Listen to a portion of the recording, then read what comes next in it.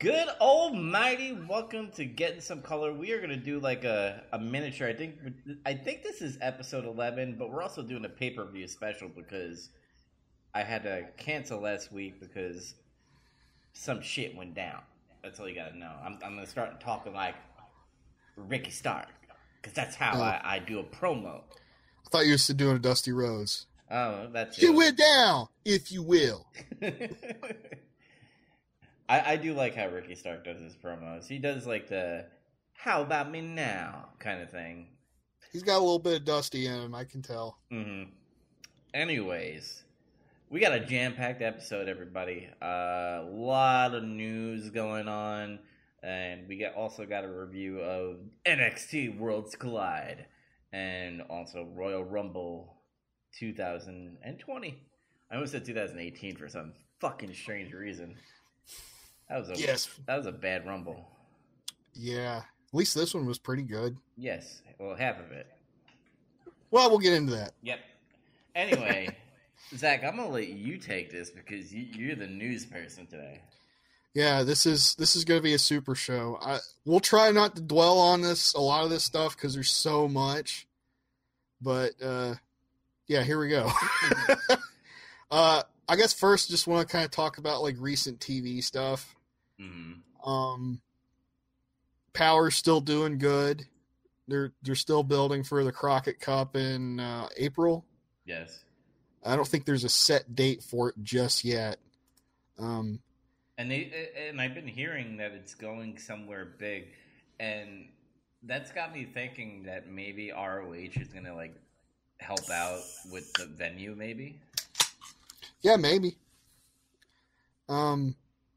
Big takeaways off of, hard times into these newer shows, these recent shows is the TV title is a mid-card title that actually means something, like people would want to get it because they implemented this Lucky 7 rule. I don't think this existed before,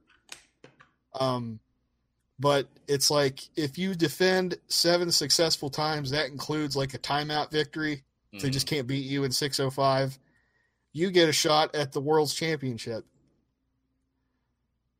Yeah, so it gives importance to the title where it's just not a belt that you carry. WWE Intercontinental Championship, that U.S. title. Mm-hmm. Because, oh my God, I don't want to go deep into it, but Power. What I got out of it is, boy, that Kingston fucking promo. Oh yeah, Kingston did like a pretty hard promo on this week's episode. It cut deep, but he only talked for like a little bit over a minute, and it was like, damn, he brought it there. It started off a little like funny because he's like, I came to this arena with a screwdriver, and they took it away from me because they know what I was gonna do. And then I got a wrench from underneath the ring. They're like, Eddie, please put that down. And he's like, okay. And then he got really serious. He's like, what, homicide is New York, and, he saved my life, man, because I almost took my life. And it got a little personal, and I wonder, I didn't really look this up, and I should have, if he did have some personal things that maybe he did actually bring him out of that darkness. Yeah. And maybe it is true, and maybe he did a shoot, brother. And yeah, maybe he did a work shoot. Mm-hmm. Because I do like what that storyline that's going, and what I really like about Power, and I know I say this like almost every episode, but I just love that they do this promo at a table, and they do their match, and that's it. Yep. In a matter of minutes, and WWE and AEW can't do that. Nope. And it's and it just baffles my mind. I think NWA has it because they are truly with the times, because everybody has a short-term memory and just do that shit in an hour. Yeah, ever since I remember hearing stories about like Jim Ross would talk about like how Mid-South Wrestling used to just be like an hour when it was on TV. Mm-hmm. And that like Cowboy Bill Watts, who was like the guy, he was like an old time wrestler kind of, and he was like the booker. He was the head guy of Mid-South Wrestling. And he talked about how like Cowboy Bill Watts was like the master of the 1 hour wrestling show. And he would go like that. To me, that is the perfect length for a wrestling show. And Triple H would also say that too. Mm-hmm. I think it's weird because he was like a Northeast kid, but like somehow he was able to watch a bunch of Southern wrestling. And that's like his primary influence. For example, AEW had Kip Sabian and fucking Joey Janela have a 17-minute, almost a 17-minute match on Dynamite. Holy shit. What? And they're both like undercard guys. Yeah. And like all the undercards in NWA, they get straight to the point. They wrestle, they do a little story. That's it. And we get the point. Yeah. Like I've started to kind of notice, like take notice of more of when I think a match is dragging. Mm. And I'm starting to become more critical of like time. Like when I listen to like Jim Cornette, he'd talk a lot about like how it's like, goddamn, not every match has to be Starrcade main event. And like, I kind of see what he's been saying now lately. Mm-hmm. It's just like, he's got a point, I think. It's like, not every match has to be fucking 15 to 25 minutes. Yeah, and AEW and WWE do that, where they take their stars and they... I can't believe I'm calling Joey Janela a fucking star, but technically he is a star under what roster they have. That's rough. Yeah, that's rough. But what else? Go ahead. What else you got for NWA? Let's see. Nick Aldis raised the stakes again. He's continuing this kind of thing he does where like if somebody wants to challenge him or he wants to challenge somebody, he always adds some kind of thing, extra stipulation to like what's going on. Mm-hmm. And the thing was like with Marty Scurll, and it's like, Marty Scurll appeared after Into the Fire, and then he just kind of disappeared for a while. Yeah. And we talked about what he's been doing lately. And now he's reappeared again, and it looks like they're going to fight at the Crockett Cup. And Aldis and them did a little sit-down interview. It was really good. Mm. And he was just like, what's in it for you? What do you lose? It's like, you don't really lose anything if you lose to me again. And he's like, you want this so bad? Then how about this? And he pretty much tells him, if you lose, you have to refund everybody's ticket in the arena. I'm like, holy fuck, that's a lot of money if you break that down. I wonder if they're gonna go with it. I don't know. I don't think they will, but like, damn. Because I mean, if you think about it, really, Marty's. If they don't want to pay like everybody in a fucking arena, they're gonna have to give the belt to Marty Scurll, right? I guess. I mean, I just did like a really super generous, rough estimate of like this. For example, let's say they drew 3,000 people. Mm. That's a pretty small crowd, but like I don't know where they're going or how much they're going to draw because GPB Studios is always full. Yeah. So I don't know. I'm not sure what'll happen. But I say, okay, 3,000 people show up. Tickets are $30 a piece. That's pretty low, Mm-hmm. Because they're not WWE and shit. You would have to refund $90,000. Jeez. That's a lot of fucking money. And that's a lot of money for an independent wrestler like Marty Scurll. Yeah. That's like half of his salary almost. That is more than a lot of regular people's yearly salary. Mm. So, it's crazy. So if that's going to be a stipulation, I mean, did they book themselves in a corner where pretty much you have to give the belt to Marty? No, it's like, I don't know. This is the thing is, I don't know if they'll really do it or not. Part of me thinks they might be crazy enough to actually try to attempt it somehow or something. But then again, they used to make promises and shit like that all the time back in the day. And then that never really did happen. But it looked like it did to you, right? I mean, In a way, that's kind of false advertising if you think about it. I guess, but it's like, honestly, it's like, you really think, like, I'm trying to think of something that's real similar to that. Like, I don't know, you think all that time DiBiase promised, like, this dude money, that dude money, he really paid him or some shit, or he's like, I'll buy the whole fucking arena. That never happened. I guess, but this is the time where fucking social media is retarded. And oh, yeah. I don't know. because the only thing I can think of is, like, all the wrestlers chipping in money and being like, if Aldis wins, we do have to pay the crowd. There was an interesting little twist in that Marty never answered. Mm-hmm. And Aldis said, listen, I'm a businessman at heart, so if you can come up with a good enough counter offer, I'll consider it. So that leaves it open for maybe some other kind of stipulation. Uh-huh. So we'll see. Maybe they gave themselves an out, I think. Okay. But yeah, I like that. I like that this is a thing that Nick Aldis does, and it seems to follow him. It's not just like a one-off deal. And he repeated himself this week too, right? He's like, I talked to Marty Scurll, and this is what he has to do. Like, he talked to the camera, right? Yeah, they like interviewed him at his home, and he's like, he hasn't answered, and it's like, come on, time's running out. Yeah, it's interesting, and I think it's official now that both NWA and ROH are working partners. I think they publicly said that now. Well, good. So it's good for both companies. Also, shout out to Thunder Rosa's match this week. Her and Allysin Kay did a rematch, but it wasn't like typical WWE style. We just had a match on a pay-per-view, and here's the rematch already. Mm-hmm. It was still good, but it wasn't as good as the one you paid for.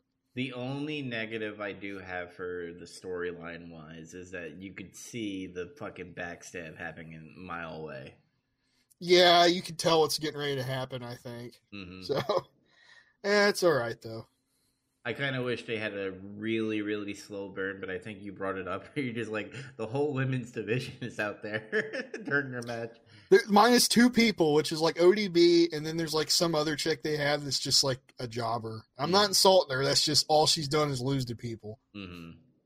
And I don't remember her name because she's appeared twice and lost very quickly both times.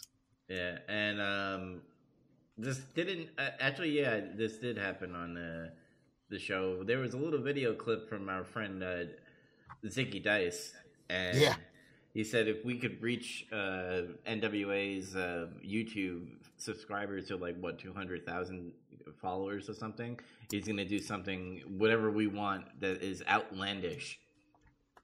So I want Zicky Dice to invade WWE and fight Dolph Ziggler. And they can have like a weirdo mirror match. I kind of want that to happen, but I That's outlandish. I feel like AEW would allow somebody like Zicky Dice to enter their arena. WWE, they'll have like a woman security guard tackle him or something. That would be funny. No, my fanny pack. No. He starts freaking out. Like, that guy is great, like, for real. And I just noticed, by the way, in that video, he has a fucking lazy eye. I don't know what it is about, like, wrestlers and lazy eyes. It just it throws me off a little bit, especially Shawn Michaels' lazy eye.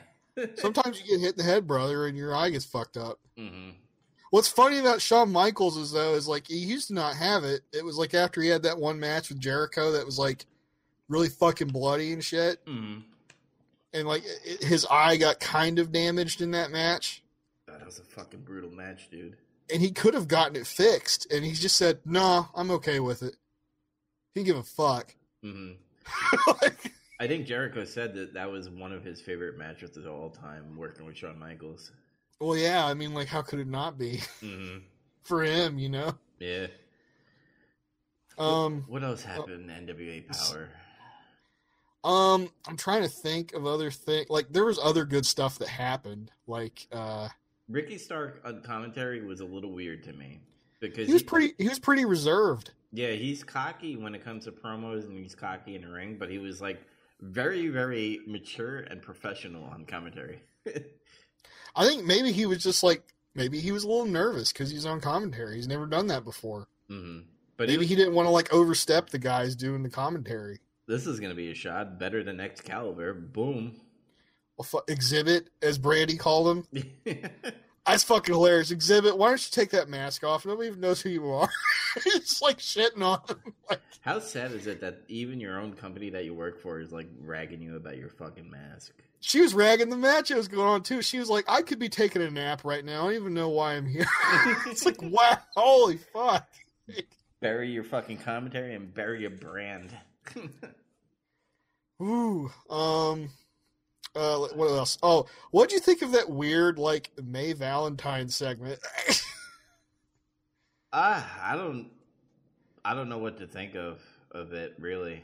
It was just weird. Like, I was like, what the fuck? And then she started talking, and I was like, oh my god, she just sounds like a fucking airhead. Yeah, and I think what she was trying... I think what's gonna happen is that dude with the fucking...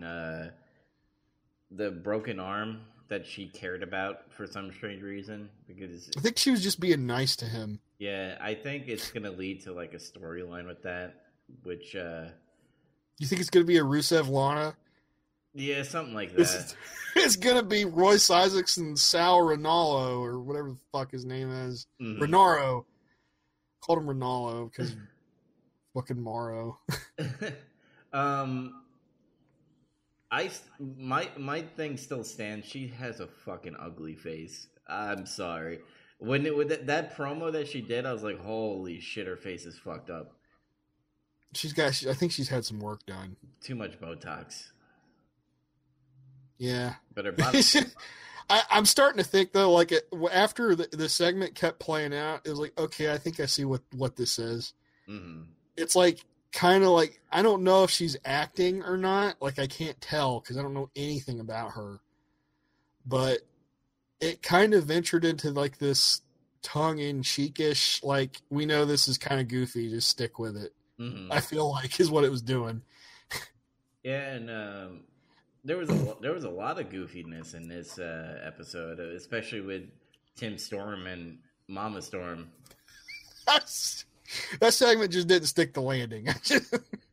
Like, Tim Storm should have, like, I don't know, punched him or something.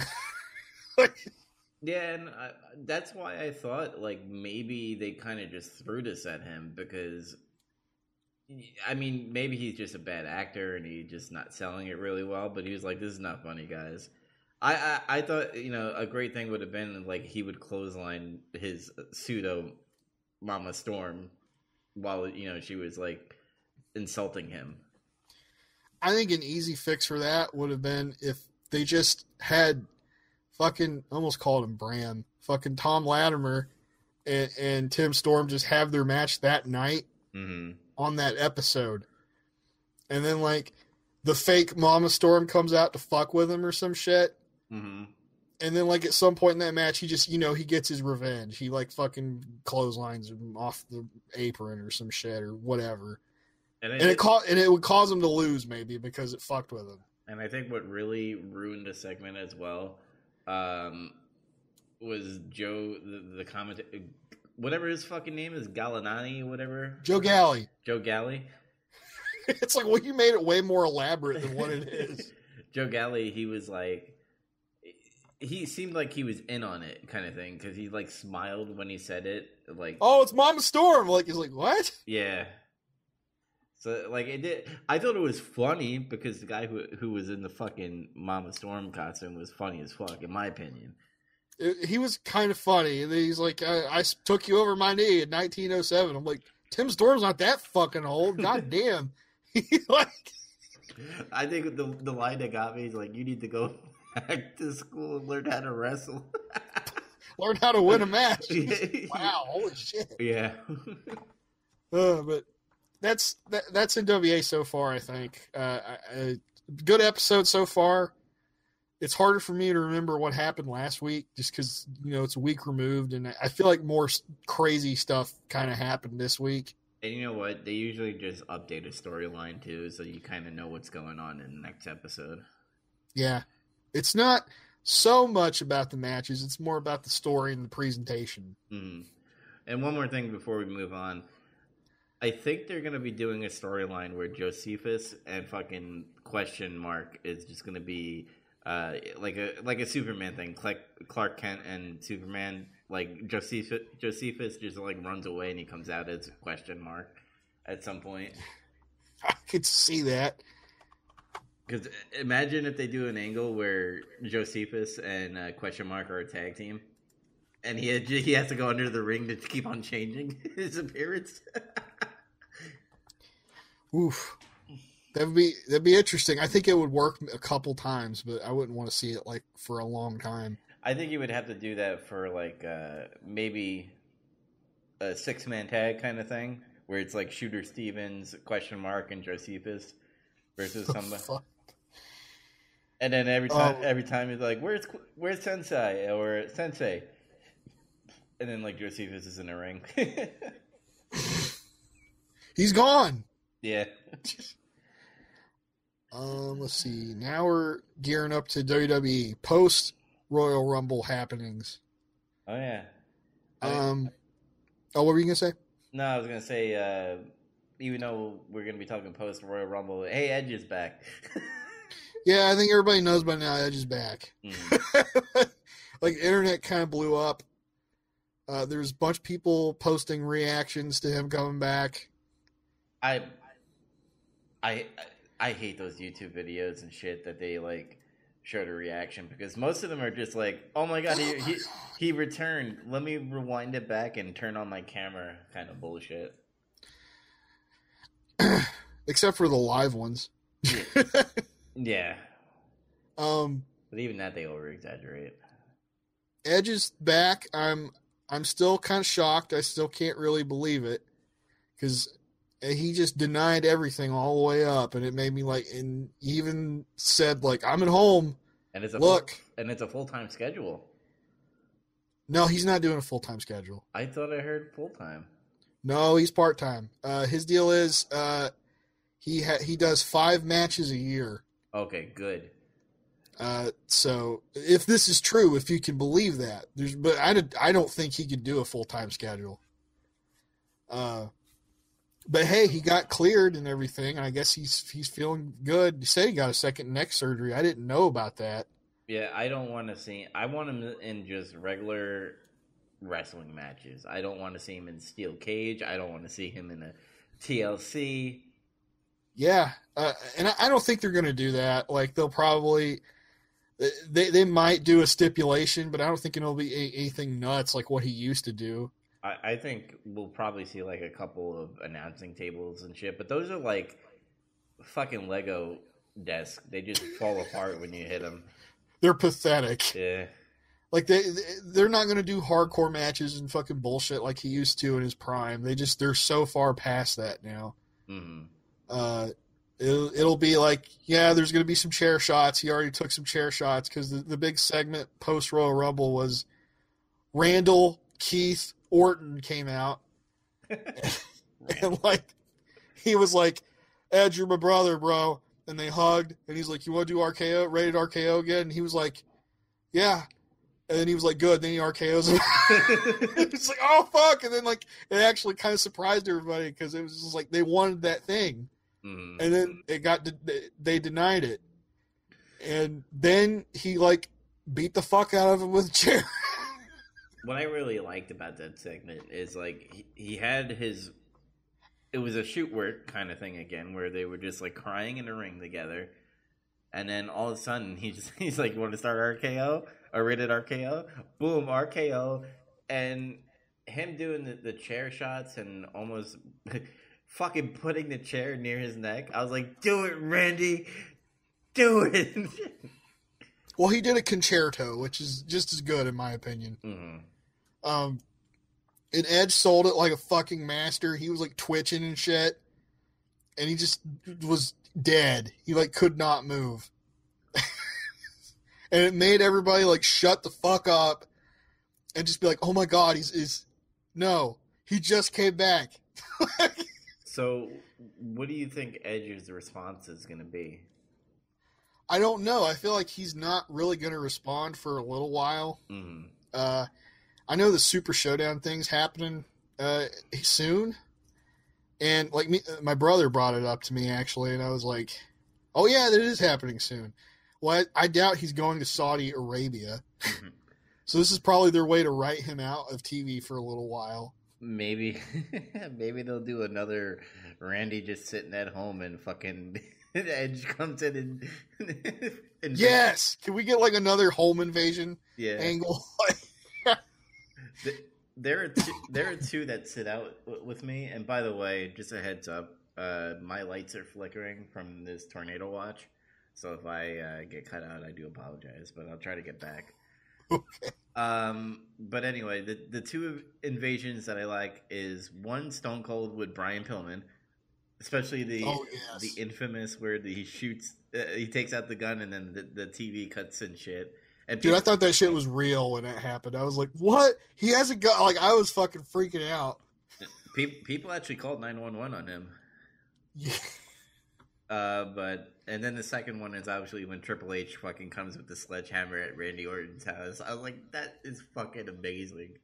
That was a great one too. Yeah, I also like the one where Edge goes to John Cena's house and beats up his dad.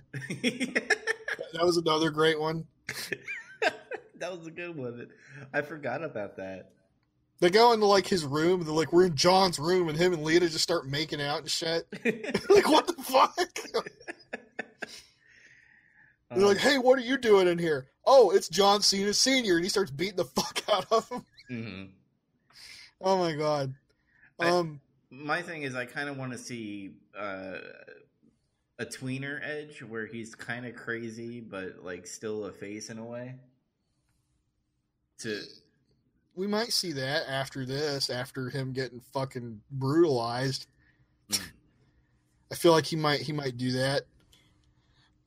I've heard rumor that they'll involve Christian in the angle. So it's possible that Christian will confront Randall at some point. Mm-hmm. And he'll probably get his ass kicked too. Maybe that'll be the save for Christian, is Edge comes back to save him. I could see that. Yeah. But what I want, because I really wish that Randy Orton did do when the chair was on his neck, to kind of do something like that, so it'd be like, oh shit, he wants to fucking kill him. Because this whole, I still kind of have feelings for him because we had history, and you got to make Randy Orton full heel. Stop like doing this tweener shit where he's like, everybody cheer RKO, everybody RKO. It's interesting because it seemed like he wanted to, and then he would just stop himself. It's like he just lost the stomach for it. Mm-hmm. And they still seem to be playing that up because it's like he opened the show Monday, and he was supposed to like, Randall will explain his actions, and he was going to, and then he couldn't. It was almost like Roman Reigns heat. He almost got that heat where they kept booing him. They wouldn't let him talk. And then he was just like, I can't do this, and he just leaves. It's like he couldn't fucking explain it. I remember when John Cena threw Edge in the fucking river. That was another good one, yeah. Great feud. What if we could see Edge and John Cena one more time? Ooh. See, a lot of people might want to see a singles match with Edge, but I wouldn't mind. Like, what if they teamed up? That would be cool. Who Edge and Cena. Yeah, that's what I'm trying to go for. I'm trying to think who Randy would take. Would he bring up an NXT star to cause havoc, to kind of like do that? Or would he bring back somebody that had history? Ooh, damn it. No, they don't have heat anymore. Matt Hardy. Man, if he was still, if he still had his crew thing going with the Revival, think about how cool that could have been. It could have been like Edge and Cena team up to fight the fucking Revival.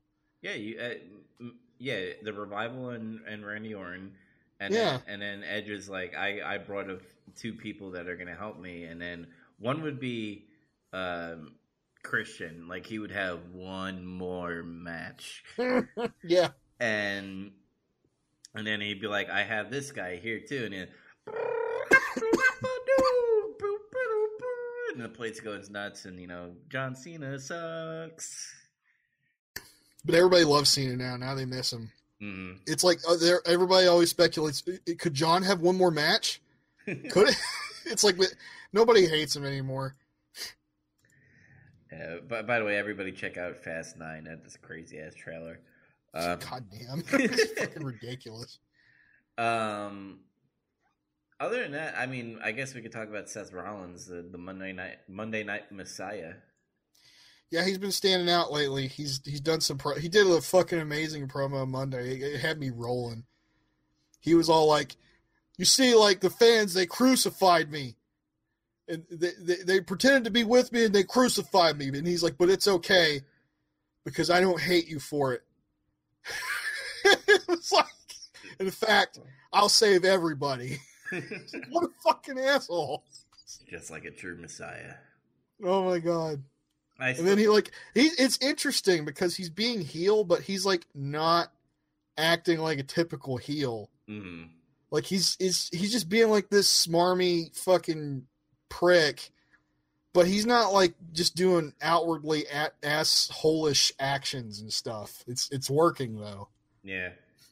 I still think that there's going to be a fifth, 1, 2, 3, 4. Yeah, fifth man. I had to count that for a second. Because I was like, Buddy Murphy's there, and then you got AOP. I think one more dude would be great. I would put this person here, but I feel like they're pushing him for singles. I would put Aleister Black as like part of the Messiah group that they have going, the Apostolates. Aleister Black kind of has some heat as a babyface, though. It's weird because he hasn't done anything really. Mm-hmm. But people are still kind of into him, so I don't know if I'd do that. But they're not fucking doing anything with him anyway yet. Like, I still can't figure out what the fuck they're trying to do, or if they know what to do. And I want them to be like full on fucking religious nuts, where they like at the end of every match they like beat up one wrestler and they like kind of crucify him to a cross. Oh my God, we're going back to like Ministry Undertaker shit now. Mm-hmm. I'm trying to think. Do you think they should have like a female member? Maybe the fifth could be like a lady. Yeah, I'm trying to think who would be good. Part of me really wants to say Becky Lynch. Yeah. Here's why. Because everybody fucking knows they're together anyway. Mm-hmm. And then like they did that thing last year where it was like, man, this just isn't working on TV. He's just looking like a dork like the whole time. And like, what if, like, say she turns heel? Like, it's like it's like I'm successful and then you guys just turn cold on me.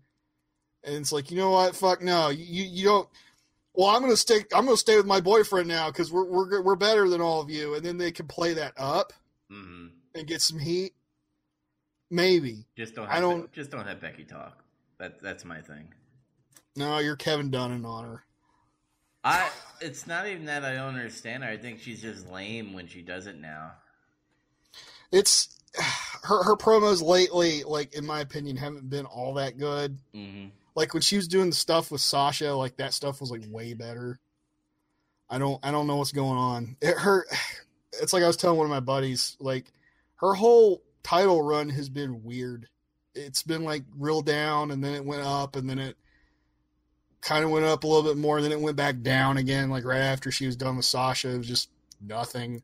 Yeah, this is kind of off topic on Becky, but what I really liked about Ronda Rousey, I hated her fucking wrestling, and I hate that she stole the hot rod look and everything. Mm-hmm. But her fucking promos were funny because when she was getting booed and you could tell it was pissing her off, like she just fucking went off, and those were like raw like promos, no pun intended. Ha, yeah. But that was just a rando thought though. Like I don't like I'm kind of 50-50 on that idea. That's only if it's like, oh, I don't know what else to do with her, and it kind of sort of seems like they've reached that point. Because I don't know what the hell she's supposed to do for WrestleMania still. I would also. I don't think Ronda's coming back because I think her finger is still fucked up when it like almost fell off and shit. Yeah, she almost got a forced amputation. So, yeah, that, and her language when she got interviewed recently talking about WWE, she made it kind of seem like she was done. I don't blame her in a way, even though I didn't really appreciate her wrestling. I thought she was pretty good. To me, she got pretty good. Not really good or great or anything for what she was doing, and to me, she improved every time she went out. And she got to the point to where she was pretty good. If she was in there with somebody really good like Charlotte, they could make a really good match together.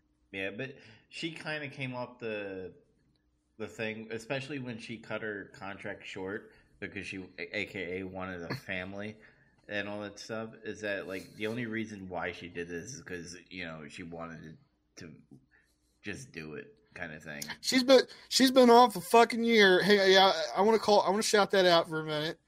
She's been off basically a year, and then she was like right after it, like she lost title. She never came back. She was like all on her social media, impregnation vacation. I'm like, God damn, that's like TMI. Like, I don't need to know that. And it's like, well, it's been about a year, and you're like fucking, you got nothing in the oven. So maybe that was just horse shit. Yeah. I don't know. I don't know. I didn't really appreciate her cutting her contract like that, but that's just me. Oh, if you hear wheezing, that's my cat. Okay. She's old. Sometimes she talks. Can't really edit her out. That's fine, dude. It is what it is. What it is. It is what it is. Let's keep going here. NXT. I didn't watch SmackDown. Sorry, I forgot. I think I was doing something Friday, actually. Who gives a shit about SmackDown anyway? Damn. Fucking The Fiend's on there, brother. I'm over it. Oh. just like every Bray Wyatt gimmick, it gets old, stale quick. I think there's still something to it, but let's see. Ciampa is reestablished in the title picture, which is good. Yep, so it's Ciampa and Adam Cole, which will probably be a great match. I really hope they don't do another let's fucking kill DIY, and this time it's Gargano turning on him. No, it seems to me like that thing that happened at Worlds Collide was just like a one-off. Because they have not interacted with each other since then. That's good, but they're friends again, is what I'm trying to say. I hope they don't do an angle where like, oh, now Gargano's gonna turn on you. Yes. Let's see. Yeah, like Ciampa, it was a cool segment, honestly. It was like the camera was like backstage outside. It showed like all of Undisputed Era just laying outside like dead. And like Ciampa's like shirt was fucked up. He had like a steel pipe or some shit. And he just started walking to the ring. He was like, oh, fuck! And the arena started blowing up. And then he went out there, and then Adam Cole's like, you fucker, you beat up my buddies! And then, like, they just started fighting. And, like, at some point, Ciampa got busted open. They were, like, going to sign a contract. And Regal was like, I was going to give you this match anyway. You didn't have to beat them up. Which was kind of funny.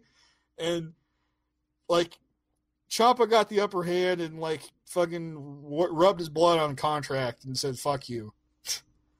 That was the gist. And then this week, they beat Ciampa up after beating up a bunch of people backstage first. Why did they spray paint X on him? Why didn't they just put Undisputed Era, like UE?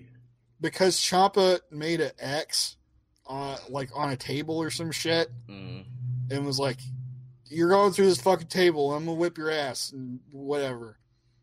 So then, like, Adam Cole was like, oh, X, okay, here, fuck you. So putting in X on Ciampa, that means they're gonna go through him. Yeah. Okay. I guess that's what they were going for. Roderick Strong shaved a guy's head. That was funny. There was just a dude back there getting a haircut, and then like they were pushing everybody around, and they punched some dude. And Cole's like, "Where's Ciampa?" And he's like, "Dude, I'm just getting my haircut." It's like literally what happened. And he's like, "Okay, well, see ya." And then Roddy's like, wait. And he grabs the shears and just shaves his fucking head. And he's like, and they start laughing. He's like, "Yeah, he looks stupid anyway. Fuck him." I really hope that everybody from NXT doesn't go to the main roster. I just hope that it's always going to be on TV.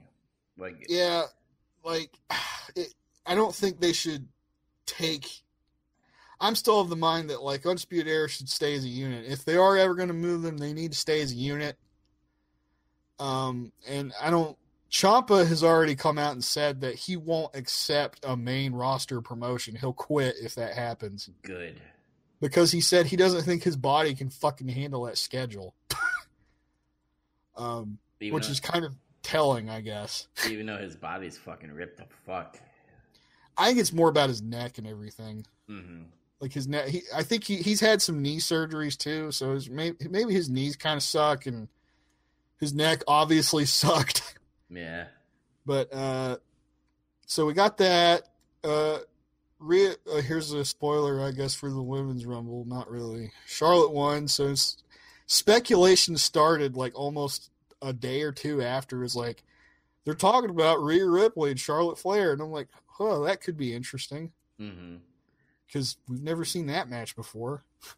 Yeah, I mean, it's Charlotte Flair. I mean, you could, I don't know, I guess maybe to put legitimacy on Rhea Ripley, but to push her, yeah. But Rhea Ripley's fucking already white hot, in my opinion. This would put her over the top, in my opinion, because it's like she's doing really great right now. She's beat established people in NXT, and she had a good showing in that Survivor Series. Mm-hmm. But if she beat somebody like Charlotte, that would blow her up, I think. Yeah. Because it's like, and people are fucking stupid about her. Like, there's people who are like, God damn, Charlotte sucks now, boo, blah, blah, blah. I'm like, y'all are on drugs. She's a good wrestler. It's just, it's baffling to me that how many titles she wins, and she's almost breaking her father's record. She's got to hit the Flair record. Mm-hmm. She might retire early. Who knows? But yeah, I get it. People say she's like Roman Reigns. I was like, first of all, she has better matches than Roman Reigns. Yes. Second of all, she cuts better promos than Roman. Just saying. Mm-hmm. Even though she doesn't do woo really good. Yeah, she's a girl. She can't woo like her dad. I've seen a couple of females woo like Ric Flair. Well, maybe she just doesn't have it in her, is what I'm saying. Probably. Sorry to cut you off, but remember when Charlotte was like, I don't want to I don't want to follow in my father's footsteps, and they changed her name to like Charlotte, and they're like, you know what? Let's go back to Charlotte Flair. It's like, just don't try to deny it. I hate that shit when they like drop people's names. Like that weird shit they did to Mustafa Ali recently. Like Mustafa Ali has no connection to anybody, but they always do dumb shit with people's names. And it was like, now he's just Ali. And it was like, why? Yeah, like Eric Rowan, and then it was Eric, then it was Rowan. Well, now you have Eric and Ivar, so he can't be Eric Rowan because that would be confusing. Yeah. And then all of a sudden he's Mustafa Ali again for no explanation. It was just like, okay. Yeah. I don't get it. One thing I want to bring up about WWE. So Andrade got suspended for something with steroid-like substance and stuff, and people did detective work on Charlotte's arm because she is engaged to Andrade. Yeah, I've heard that. And there was like needle marks on her arm during one of the matches. And now Samoa Joe has been suspended. That's hasn't been confirmed yet. Oh, okay. That's being no. And then I've heard there's rumors going around that Andrade's suspension is like bullshit or something. Well, it's not. I don't think it's bullshit. I think they had to do it because of the whole government thing where they had to do it. But they're going to Saudi, so I think that's a loophole where they're like, "Hey, it's out of country." No, I don't mean like it was steroids because I haven't heard it was for steroids or anything. All I heard was he was suspended. He violated the wellness policy. Well, I heard weed is not a suspension anymore. Yeah, well, I'm not saying it's weed either. I'm saying like he could have. When I say bullshit, it was like that time Roman got suspended because of his Adderall. Yeah, Adderall. And I'm like, well, maybe Andrade has some kind of medication and it was just not considered or something. Yeah. I don't know. Who knows? Who knows? Kind of sucks because he just won that title, and it's like, okay.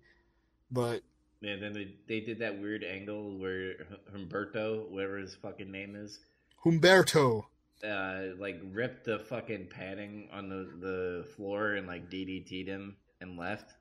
Well, Andrade did it to him first. Yeah, so he was getting like revenge. I hate when they do that stupid. Oh, he's a face, but he's out of control.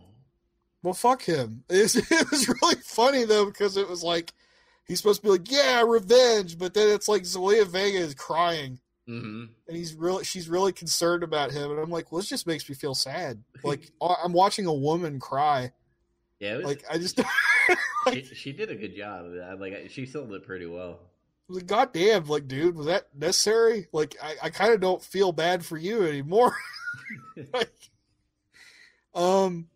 more on that later, though. Yeah. Dream returns. The Dream returned last night. Yeah, and his tights. his tights. He's doing the Rick Rude game.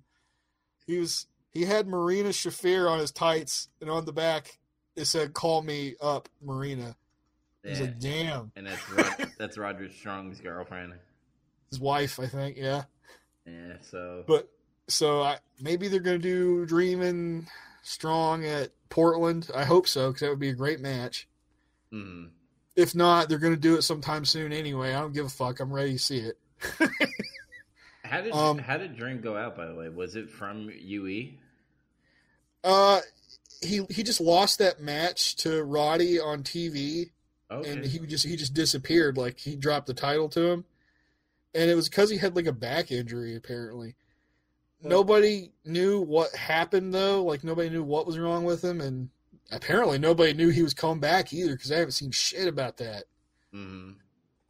I like the whole circle sunglasses thing that was on the Titantron.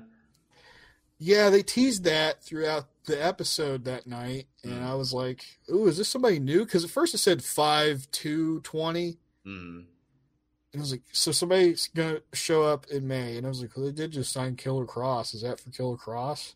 I was like, I don't know. Like, Killer Kross got signed, by the way. Even though he was like, I've never spoken to Triple H. I don't know. Oh, and whatever, that female that's with Killer Kross. Scarlett Bordeaux. She got signed before he did. Yeah, so I heard rumors is that she's going to be way different than the women in WWE, where she's going to almost have a Sable attire and gimmick kind of thing. She's fucking hot enough for it. So. I just, with today's wrestling fans, I feel like that is treading a little bit because people, oh god, so much sexuality in the women's division. Bullshit. Well, she wants to do it. She's been doing that shit on the indie scene. She wants to do it. Because, dude, have you seen social media where people are standing up for people that don't need to be stood up for? Because I remember there was a no. No, I haven't. You don't keep up with SJW bullshit, but not really. There was during E3 or one of the conventions, there's this SJW streamer on Twitch, and she was like, "Look at these booth babes. This is so 2000 and all that stuff." And all the booth babes came on Twitter and like they paid us pretty well, and we wanted to do this. Good. Fuck you. Yeah, I'm getting tired of that shit. It was like, I don't want to get into all that garbage, but it was like, what the hell was like all the women's rights revolution horse shit back in the 60s and 70s for if it's like now all of a sudden they can't do what they want? Mm-hmm. Like they wanted to do that shit. They wanted to like express themselves however they wanted. You know, showing their sexuality or their attractiveness is part of it. Now you're wanting to take away their right to express themselves in that way? Mm-hmm. I mean, I'm a dude. Maybe I have a biased opinion there. It's not maybe, but I'm trying to be objective. Well, I'm hoping the Bordeaux or whatever her name is, Scarlett Bordeaux. I'm hoping it's on NXT because I feel like on the main roster they'll like goof about it and all that stuff. They tried to do that shit with Lana and it didn't work. Now Lana's just this fucking here. This is funny. Captain Marvel bullshit that she has on. They could have pulled that off with Lana, but like this is what Lana's like now. Lana is like all of the negative bad shit you ever heard about Sable. Like she's just this shrieking, nasally toned, fucking terrible promo, can't really wrestle. Mm-hmm. Like that, and then like Scarlett Bordeaux is going to be what people remember about Sable that was good, which was just her looks. But she can actually wrestle. Mm-hmm. Maybe she can cut promos. I've never heard a promo from her. Yeah, me either. So, I know she can wrestle, that's all. Anyway, the Dream is back, and I'm glad. I'm glad too. Missed him. I missed his attire that he always has every takeover. I missed his outlandishness. He was outlandish before Zicky Dice was. Oh, that would be a good outlandish thing to do. Yeah. Show up on NXT and face Dream, brother. Now we'll change gears and go to AEW for a hot minute. Yeah, you can say that again.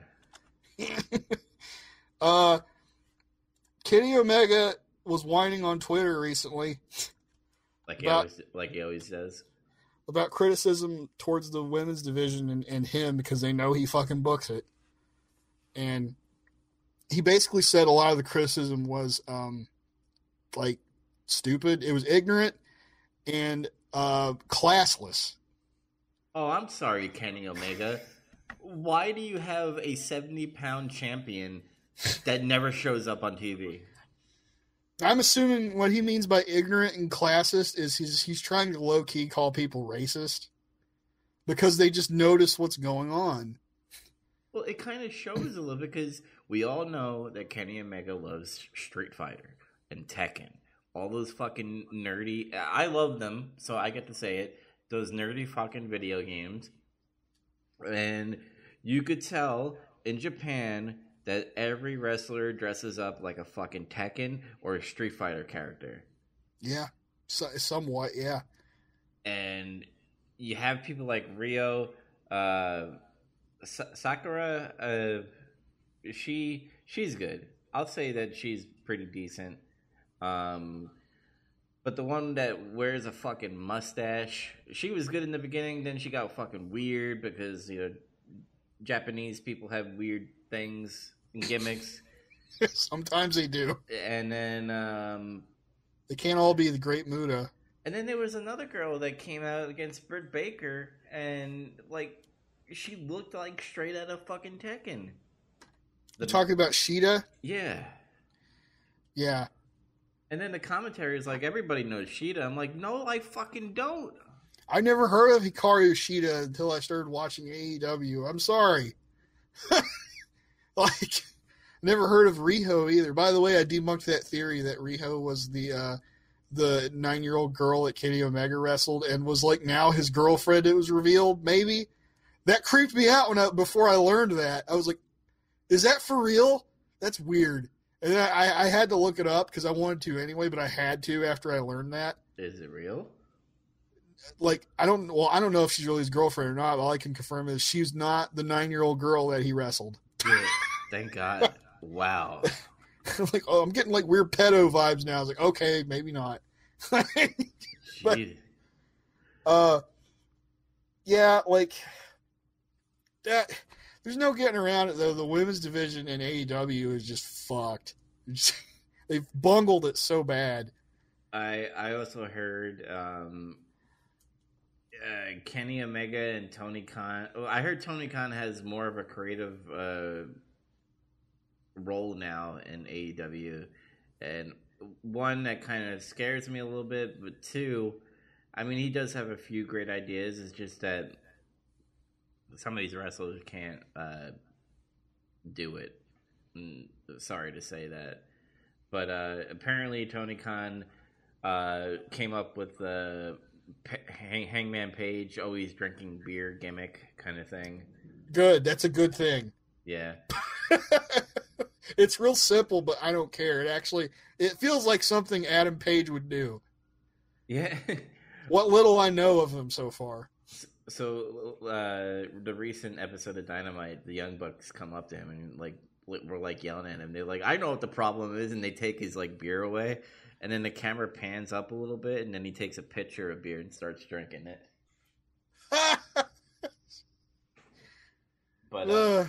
But anyway, like back to the women's division, and I also heard Kenny Omega told Britt Baker to go heel and told her to like gave her pointers for her promo, and Good God, boy, Kenny, tell her to get off the microphone. Why the fuck? I hope that's not true, because that's awful if it's true. Like I'm still not like convinced like Britt Baker is bad. I think she's inexperienced, and it shows. Like she needs help. And man, the guy that can't even cut a promo for himself gave her promo pointers. I'm just saying. Mm-hmm. That's fucked. Like she needs to not listen to him. But yeah, like that just tells you everything you need to know there. Just if that's true, it's like he's trying to give people advice, and he's not in a position to give them advice in that case. I don't think he can book. I think he's the worst. He's done the worst job out of all of them so far. I think what they should do with Kenny is that he's great at promoting outside of the ring, pretty much the nerd community. I think it would be great if he goes to like Evo or like PAX and E3 and kind of like markets around AEW. I think that's what he should do. I don't think he should book. That's just my opinion. There's been a lot of this opinion has been kicked around a lot lately that Kenny is not the same since he left Japan. At first, that was just like a goofy story bit on AEW, but now a lot of people are starting to say it that even like him. Well, I really think that the Young Bucks, Kenny Omega and Cody, they put themselves in a situation. Even though Kenny has the tag team title belt with Hangman, they put it in a situation where they're not the spotlight, and I kind of do understand that, because then people are gonna be like, "Oh, it's like WCW. Look, they all have the belts," kind of bullshit, and they're always on, the main event. Do you see Kenny Omega on the main event all the time? No. Do you see? I mean, Cody, yes, because his story is fucking amazing. Yeah. And he's not in the title picture. He made a gimmick to take himself out of the title picture. Mm-hmm. So, but here's the thing. A lot of people have been saying, like, man, Kenny's not the same. Like, this is fucked up. Like, this is lame. I think there's a few reasons for that. But here's my thing. Is like, maybe the whole thing was he was so successful in Japan is because other people were telling him what to do. Yeah. And he was working with guys like Okada and Tanahashi and shit, and they were telling him what to do, maybe. Yeah. Just a theory. And they also had a stable where it kind of doesn't really show... you could hide behind a stable and still be awesome. I mean, look at X-Pac. Yeah. Hey, X-Pac's a pretty good wrestler now. But Kenny basically had to be told no. And he couldn't do whatever he wanted there. Because he's going to do nerdy, stupid shit. Remember when he came out in the fucking that one video game character, and like half of the people are like, even JR was like, "What is happening right now?" It was Sans. Like, if it took me a minute to like realize what it was, I was like, "What the fuck is he doing?" And then like, I've never played Undertale. Mm-hmm. I still haven't yet. Sorry, but I was like, "Oh, it's that guy from Undertale, Sans." And I was like, "That game came out fucking 3 or 4 years ago." That's like so weird. It's not as ubiquitous as like Street Fighter characters or fucking Mario or Sonic or some bullshit. Something that's like it's a fixture in video game culture. Yeah, Undertale isn't that. and what baffles my mind is that now, because they got an extension, they're gonna have 2 shows now. That pretty much AEW Dark is gonna be live on TNT, and yeah. One good thing about that, Taz is gonna be a commentator. That's good. Thank God. And so here's what I want to happen.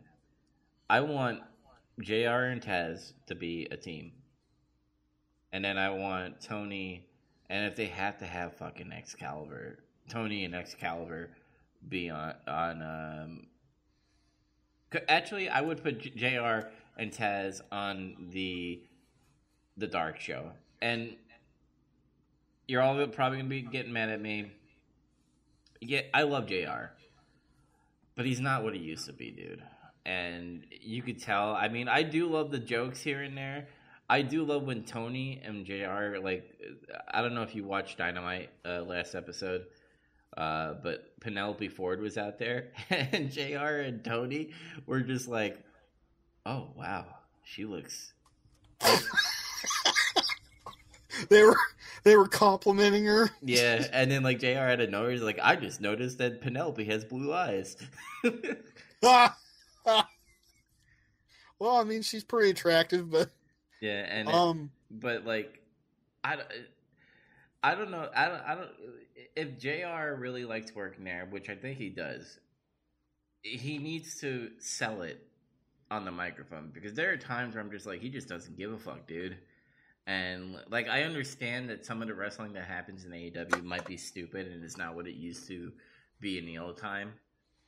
But you have to. Some of it's stupid now. Yeah, but you have to make it believable. You can't just be like, and if you're gonna bring new wrestlers, make sure you tell JR and Tony who the fuck they are, and not have Excalibur be like, "It's the Butcher and the Blade, and the bunny, and the bunny, and the baker, and the candlestick maker." Did you have any other thing with AEW before I started going off on their fans? Yeah, I wanted to finish that tangent about Kenny, which was like, I agree with what you were saying about him. Mm. He needs to get out of this booking creative shit, because I don't think he has the mind for it. And they need to use him for what I think they need to use him for the whole time. His alleged star power and his ability as a wrestler. Mm-hmm. And yeah, he can be an ambassador and fucking promote too. But this shit, no, this has to stop. And I think it needs to kind of stop with the Bucks too. Mm-hmm. So that's it. And then there's the Passion of Cody. Cody got whipped. Yes. It was the closing segment.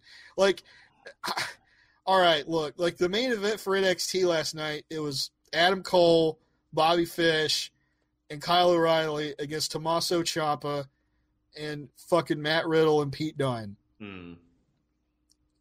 And then Cody was getting whipped. Which I'm just saying. Which I will say, like, the stipulation on like what he has to do in order to get this match, it's pretty clever.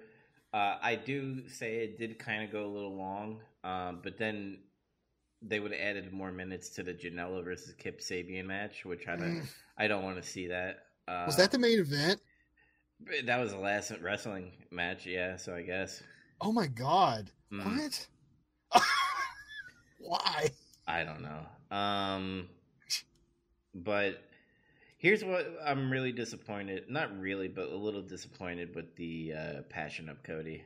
They didn't use a real whip. Well, yeah, like here's something else. I couldn't help but think about this while this was going on. it was like, okay, they used Cody's belt. It's just like a little, dress slacks belt. Mm-hmm. Those belts are usually pretty thin. You know how like in wrestling, a lot of the times like they would whip the guy with like a big thick belt. Yeah. Or like the leather strap or some bullshit, and that's got to hurt more. Mm-hmm. You think anyway. I've always heard no. It's like the little thin belts that hurt more. I can buy that now that I'm thinking of it, but I couldn't help but think about all the times people got whipped. We just saw Daniel Bryan get whipped a bunch of times. Yeah, and that was leather. And it hurt, but like he wasn't like totally debilitated and crawling and crying and shit. I mean, I will say they didn't pull at the whipping. Like they fucking fuck no. They full on whipped his ass. And I'm not gonna say like he should have just not sold it or maybe not put too much drama into it. His back got fucked up from it. And I saw a picture of him from I guess last night or some shit after it was over, mm-hmm. or this evening or something. And yeah, his back's fucked up. But yeah, it's weird. It's just I don't know. I feel like it got dragged out a little too long. Mm-hmm. Excuse me, and I don't know. Like, there's this thing about like training your audience, or educating your audience. I don't want to say training. It makes it sound like we're dogs. But you have to like. It's kind of a theory I've kind of bought into from old Corny, which is you have to show your audience, like you have to educate them about certain things. It's like getting whipped by the belt fucking hurts a lot in this case. So if somebody whips somebody with the belt, logic would dictate it's going to fuck them up after seeing that. Mm-hmm. Or like but then it's like we watched a hardcore match on the last pay-per-view where they're hitting each other with chains and doing snapdragon suplexes and fucking landing in glass, and it wasn't nearly as debilitating as that belt. Yeah. That's ass backwards. Well, that's why I said when they were talking about lashes, I thought they were going to have like... Whip? Yeah, and I'm not saying use like fucking Indiana Jones whip. I'm saying like use the short whip that kind of looks like a baseball bat kind of thing. I don't know. It's not a full-on Indiana Jones whip, but it's like what they do to lash people when they commit crimes. Pretty much. Have the bunny come out with a whip to complete the look, mm-hmm. and have her whipping. I don't know. And then the whole... what I really also didn't like is...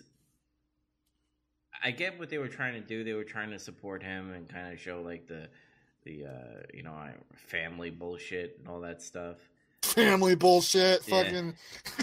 Who needs families? Fuck families. Like they had Arn come out, and then they had Dustin come out, and then apparently they dropped the whole Nightmare Collective hair bullshit. So now like Brandy is just Brandy now. Dude, I had a great thought between like, I mean, maybe this isn't great. Depends on your point of view. But when Arn Anderson came out, I thought, oh man, if they wanted to get a lot of heat, like Arn should be like, no, whip me. Whip me. I think that's what they were going for. No. And then it would be like, oh my God, he's whipping Arn Anderson. Like, holy fuck. Like, that guy's old and he's like a legend and he's being like degraded. What I thought was going to happen, because I don't know, the whole coach thing with Arn Anderson was kind of weird with me on how they're doing it. Yeah. I thought like when Arn Anderson was going to come out, he was going to take the belt and start whipping Cody. Be like, you're a piece of shit, but you're not the best like I thought you were, or something like that. Wow, whoa. And that would put like a lot of heat, and then like you have Wardlow, whatever his fucking name, Wardlow, and Arn Anderson being with MJF. That would have been okay with me, I think. Damn, what Swerve. Mm-hmm. Cody just can't keep any friends. If that was the case, then his brother betrays him, and then Brandy kisses the bunny. She's a lesbian now. Whoa. Hold on. No, yeah, but man, when you have like an actual main event and then that segment that closes the show. I don't think that segment should have closed the show. That probably should have been top of the hour at 9. I disagree. I thought it ended the night where pretty much I was like, all right, I get the drama that they're going for. And, it kind of sets up the Wardlow first ever steel cage match in AEW. So, I just don't like the way it ended too. Is the other thing though, because it was just like, okay, he whipped him, he got his 10 lashes, and MJF was pissed because he thought he would give up or some shit, which I never believed. But then he kicks him in the balls and just runs away, and then a fan tries to get him because he got real heat. but like, oh, that's it. It's like, I mean, I don't know what the rest of the show's makeup was. The wrestling main event was Kip Sabian and fucking jelly Nutella. They did. Mox took the keys to the. Oh, he stabbed Santana in the eye. I heard. Yeah, now they're having Terry Funk shit. Yeah, now they're having an eye for an eye match, whatever that means. That means you can only win when you stab somebody in the eye. I thought of, so if you stab the other guy, he's gonna be blind now. Like both of his eyes are stabbed. That means Mox is gonna get stabbed. He's not gonna beat. I don't think he's gonna beat Jericho. By the way, but yeah, then Mox is blind, I guess. What the hell does he do? Does he just stay home until he gets eye surgery? I guess, and then he comes back Revolution. But, I got confused. I thought you meant that was the match he was supposed to have with Jericho at Revolution. Oh no, the next week on Dynamite. Which, by the way, when you get stabbed in the eye, wouldn't you think like you'd be in fucking pain and don't want to do a promo? Like you'll be at the hospital. I don't know. I've never been stabbed in the eye, and I don't want to find out what that feels like. But apparently Santana like got up because they were in like the stairwell for some strange reason, and he did a promo. He's like, an eye for an eye match, and I was like, what does that even mean? Why even say that? Like, just have a match. It's some TNA kind of shit that's starting to happen there. It's like this gimmick match. It's unknown gimmick match we've never heard of or seen before. Mm-hmm. And I can buy him saying, I want to cut a promo after he gets stabbed in the eye because he's crazy. Yeah. He does crazy shit, so whatever. He's mentally off balance anyway. Mm-hmm. I want to do a shoot on the AEW fans, by the way. Shoot. So I follow this group on Facebook. It's an AEW group. And then some idiot posted on there. He's like talking about Hangman Page. It said, should they take out the Hangman in Adam Page because that is semi-racist? And I'm thinking to myself, I'm like, wait a second. Hanging happened before slavery. That was just a capital punishment crime for people. Yeah, a lot of people, like, the other way hanging is synonymous, I suppose, with Americans, and I don't know about you, but honestly, I think about it more in this way, that was how they fucking executed people out west. Mm-hmm. It's just like, that was the thing, and it's like, you watch cowboy movies and shit or whatever, and he got hanged, he's fucking dead. I mean, maybe I'm just not conscientious enough about racism or some shit. I don't know. But my mind doesn't immediately go to like, oh my God, black people got lynched in some bad times in America or something. No, my mind automatically goes to a guy gets hung because he committed crimes. Hmm. That's what I think of. I don't know. Well, I think it's the good thing about his not the good thing, but the cool thing about his attire is when he comes out with that fucking rope, that noose, and I'm just like, God, it's fucking cool. I don't think right away, man, he's gonna hang, a colored because, that's what all white people do apparently. Think about. Well, they wanted to bring colors back up and fucking segregation shit, I guess. So Mhm. I guess Adam Page can't be Hank Cool Hangman guy anymore. He has to be Adam Page, the drunk. the not son of Diamond Dallas Page. But anyway, my thing with AEW fans is like, just fucking watch the wrestling. Like, why do we have to dissect every single gimmick and be like, oh, her boobs are, showing too much, or, since this wrestler is ghetto, like, why does he have to be ghetto? Is it because he's black? Like, God damn it, yeah. it's like maybe that's what the wrestler. I mean, maybe in WWE you might be able to get away with that a little bit because Vince is like, yeah, Vince is sometimes, yeah, he's crime time, fucking, But like other promotions is like, dude, maybe that's what they want to do. That's their culture in a way. Sometimes is being gangster not cool anymore? It's racist now. I guess so. Because I still think it's like kind of cool. Like I can't be gangster. I'm too white, and I live in Huntington, West Virginia. It's like and that's not gangster. So. Mm-hmm. And then another post that was on there where somebody said, I am not a fan of the Young Bucks. And that's it. That's all he posted. Now, I will point out, maybe he was looking for a fight because he knows how fucking dumb AEW fans are. So I totally understand that maybe that's what he was trying to do. But at the same time, people are just like, some fans were like freaking out, like, go kill yourself. And I'm like, whoa. I was like, this dude, all he had was an opinion saying the Young Bucks are not great. And I said, I kind of agree with him. I said, they're not great. I mean, it looks like they're doing a ballet dance every fucking wrestling match that they have. A routine. I said, I'm not going to deny that, they got all these belts and they were good at one point and they know how to sell merch. I can't take that away from them. But at the same time, like, it's an opinion.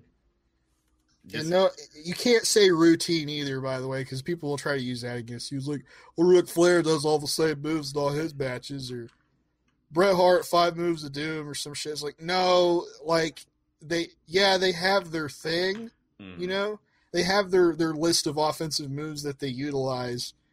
But this shit just looks like it's all it looks like pre-planned. It doesn't look like a fight. It just looks like they're doing flips and counters and shit. Mm-hmm.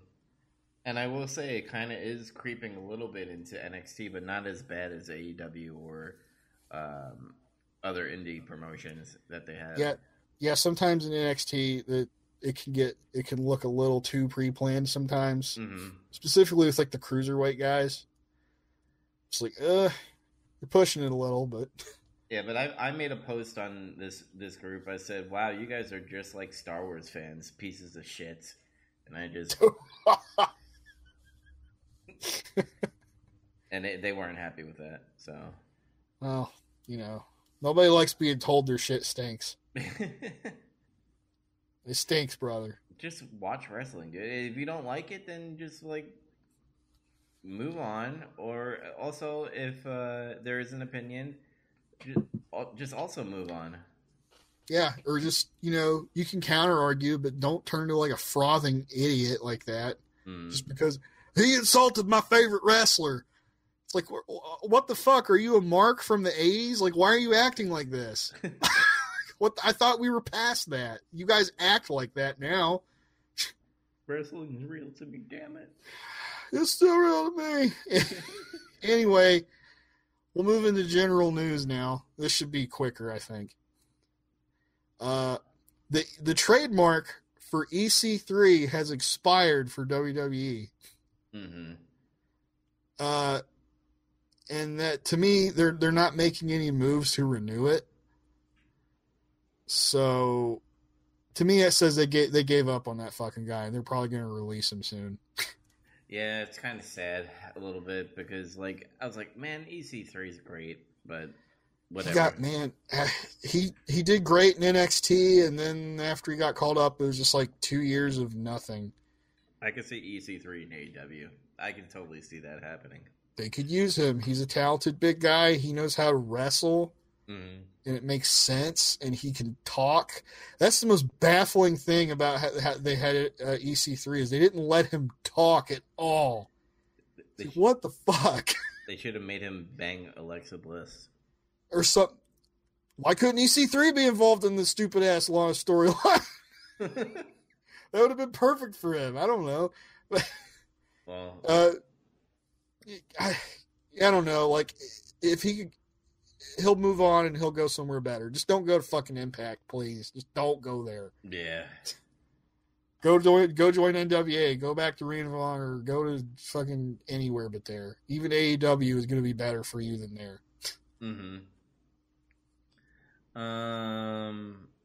So Killer Cross, huh? We talked about that already, right? Yeah, we mentioned it. There's really not much else to say about it other than, yeah, they got him after he was, like, denying it and shit. Yeah, everybody thought he was going to AEW, but that was a surprise. No, I think he would have known that he would, like... I have to admit, I don't really know a whole lot about Killer Cross. Like, I know that he's apparently good, but I don't think he really has enough exposure yet. I feel like he would get lost in the shuffle in AEW. Yeah, NXT, they could build him up, and then he could probably shop around after NXT. Yeah, like, what's going to happen is, WrestleMania's coming up, and there's probably going to be some call-ups. And they'll need to replenish their male roster a little bit. Because it's starting to look like they really like Keith Lee a lot, and I'm starting to think he's not going to be there much longer. Boo. That means he's going to get lost in the shuffle in main roster. Maybe. Well, we never know. It's pretty much 50-50. Let's see. MVP finishes up with WWE. Yeah, I heard that Rey Mysterio was pretty much his last match. Did I hear that correctly? Yeah, like, he came back for In the Rumble. Another spoiler, sort of, whatever. And, then he wrestled his final WWE match against Rey, who I guess was his best opponent outside of Matt Hardy and Chris Benoit.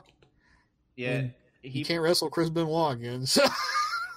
He pretty much said, like, he wasn't coming back for the fans. He came back because his son wanted to see him in WWE.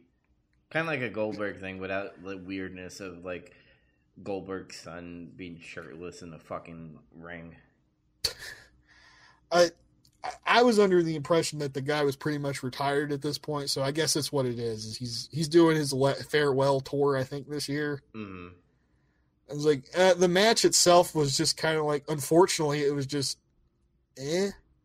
Like, I watched it, and, like, I liked MVP when he left WWE.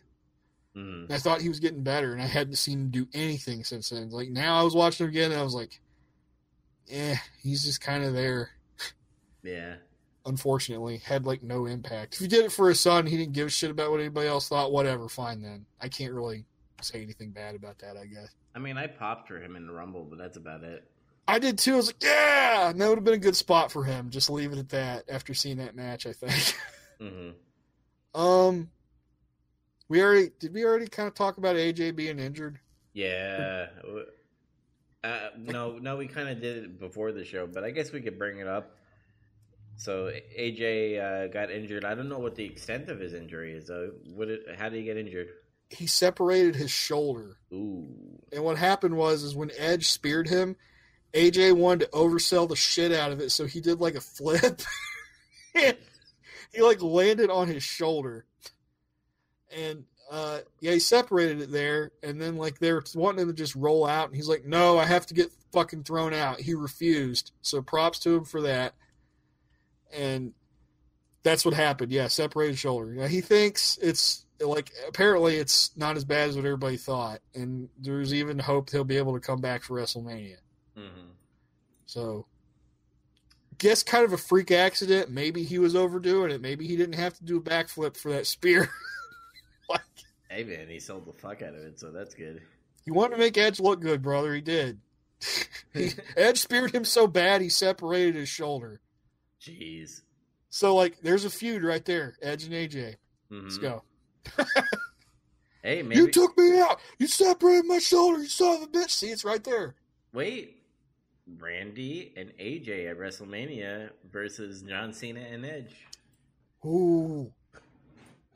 That's pretty cool, man. I don't know. Yeah, I could see that because before I learned AJ was injured. I was like, what is he going to do for WrestleMania? I don't even know. I think I think they were gonna do. I don't know if this is true, but I think it was gonna be Edge versus AJ at WrestleMania. I kind of had like a suspicion that might be it. Yeah, before. Yeah, because again, dream match, Edge versus AJ never happened before.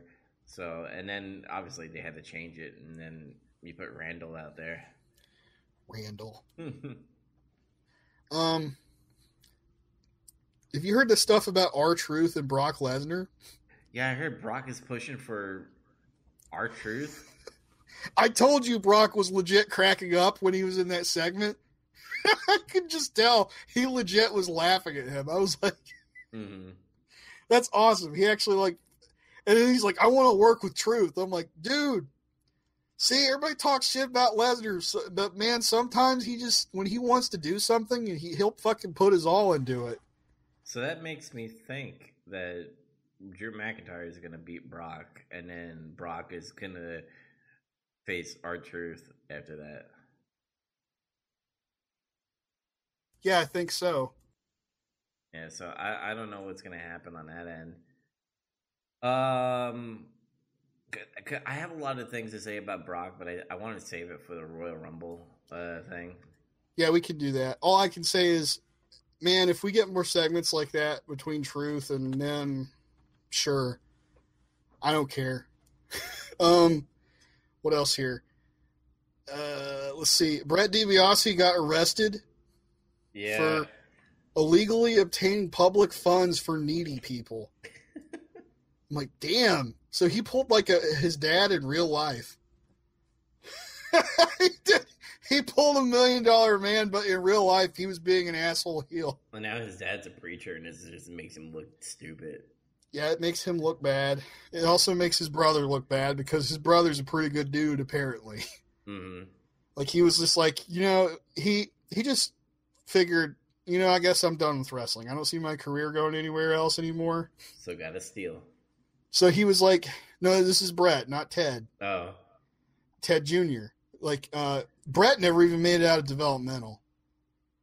He just, I don't know what happened. I guess he washed out or something. Because he's mental. I guess. But, his brother Ted was pretty cool, man. Remember back when he was trying to do that thing where he was getting over and he was like, DiBiase posse. Mm-hmm. Woo! Well, apparently he was really doing, tailgate parties and shit in the lot with people. That's cool. And apparently he's just a good dude. He just he donates a bunch, and he became a preacher himself. Mm-hmm. So and then his brother is fucking stealing money from people. God damn. All right. Yeah, just kind of a really interesting, weird news, I thought. Yeah, I was actually watching a wrestling podcast, and they brought it up, and I was like, really? It's fucked up. I'm gonna try to get through some other real quick ones here. These should go fast, I think. Okay. Samoa Joe got injured again, unfortunately. Mm-hmm. I'm still not really sure what happened, but my theory is he got concussed. Yeah, I think when he did that top say suicide, whatever you fucking say.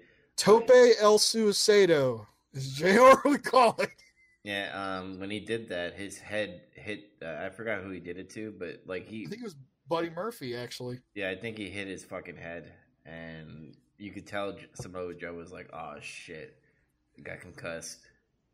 He looked kind of fucked up, but I wasn't sure if he was selling or not. Mm-hmm.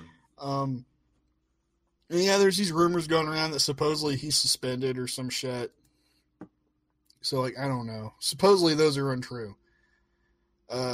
I just hate it because he just got off being injured and he got concussed, and it's dude can't catch a break. Well, he needs to stop doing those fucking suicide dives because he's a big dude.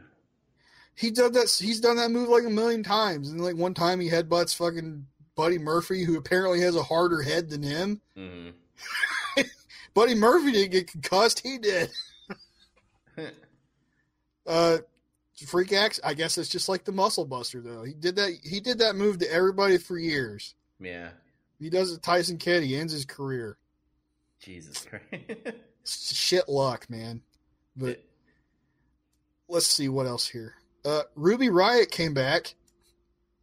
I get you don't like her? It's whatever. I mean, she's gonna feud with Liv. It looks like. Are they gonna do a triple lesbian story? Is that where it's going? No, fucking please don't do that. I think that's where it would probably go because I've heard that no, everybody's going their separate way now. Oh my god, dude! I understand it was pretty garbage because of the other lesbian that wanted to do it with Mandy Rose. I forgot her name. Sonya Deville. Yeah, like I heard, like she was pissed off that they were doing that storyline. But now, what? If somebody has to get pissed off and post on Twitter, and then all of a sudden the story drops. I don't even think it was that. I think they just lost interest. I think it was Vince just losing interest. Oh, man. It's just because, like, here's the other thing. Is like, it looks like everybody's moving in separate directions. Like, Bobby Lashley might even be fucking done with that shit. Rusev, this ties into the other thing, is creative has nothing for Rusev again. Rusev should just quit. He just needs to quit and go somewhere else. It doesn't matter where except Impact. Don't go there. Mm-hmm. You're a fucking joke now. Go anywhere. You'll be used much better, even in Japan, in my opinion. Oh yeah, he would do great in New Japan.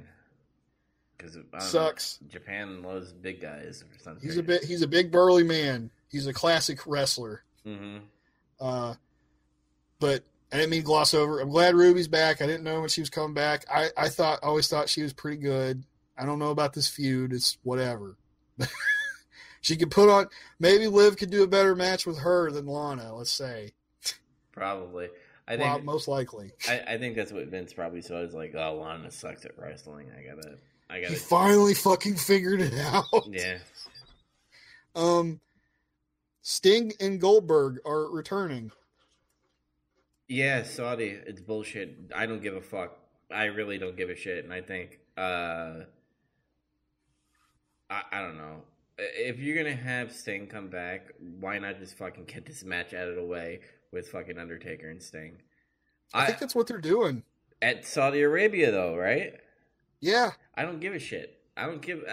everything that happens in fucking that area of the world doesn't count to me. Every match that happens over there doesn't count. I think it's null and void. I think it's stupid. It's just a cash grab. Even though this match would basically just be a one-off anyway if it was in America? Yeah, I'd rather have Sting versus Undertaker at WrestleMania. That makes a lot more sense than having it out of country just because they never had wrestling matches there and the Prince wants to see... I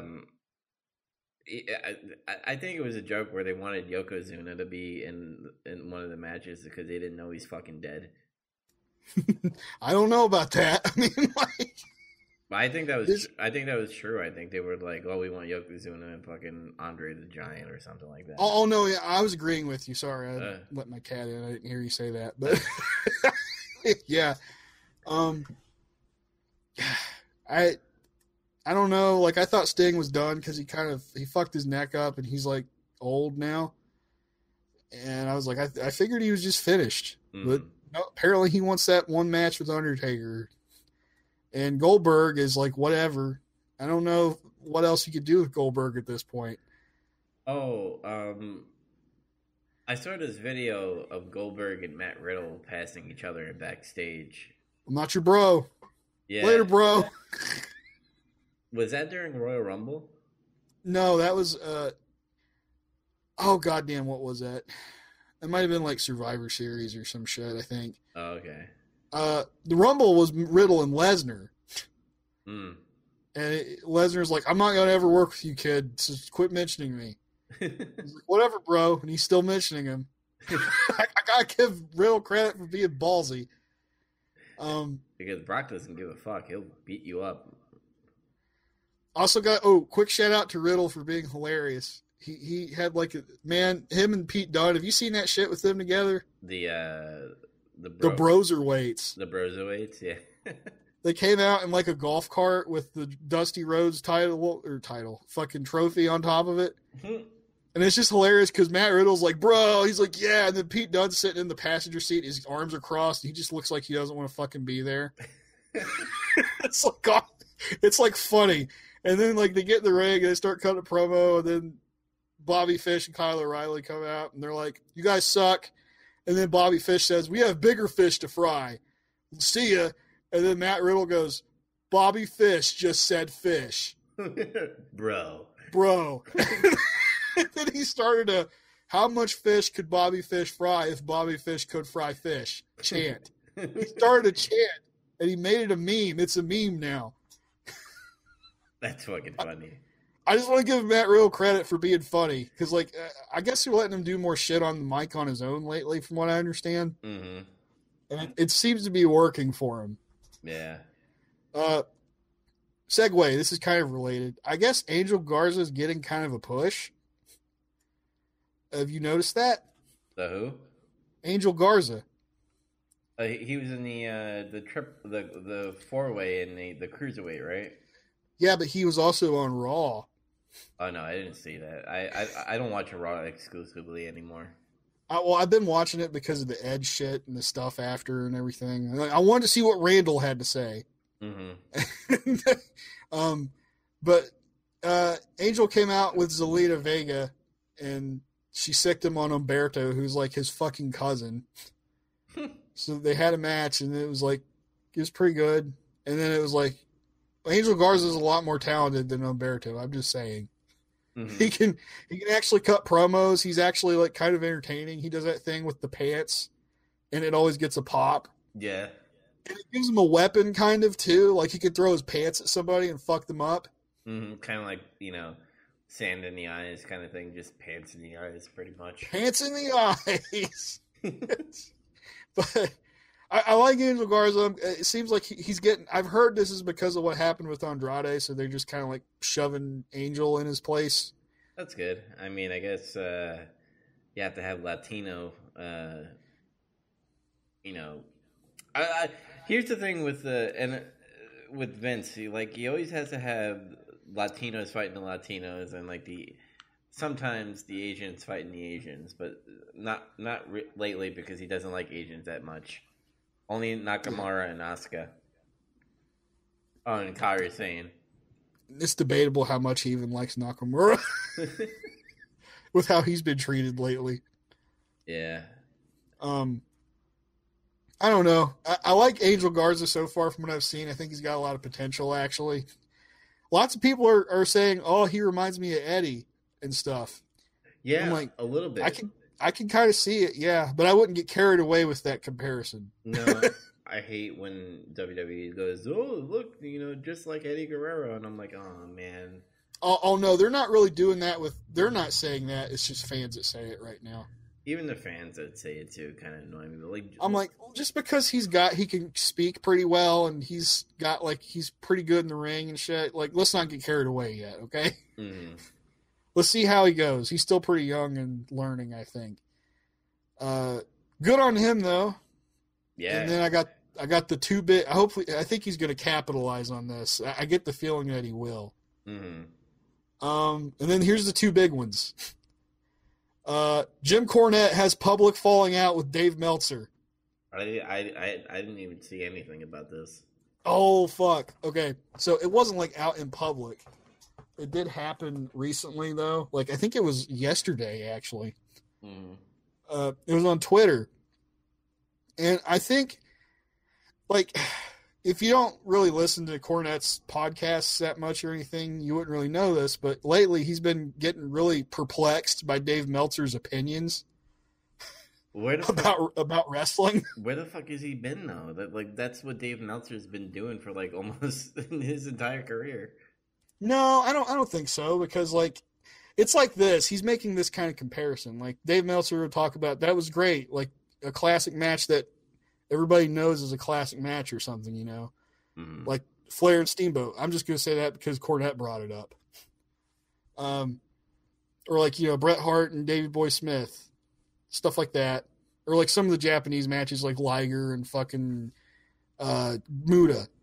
Mm-hmm. And like those are great. Well, it's like now he's like kind of retroactively like changing his opinion. He's like, well, those matches don't hold up anymore.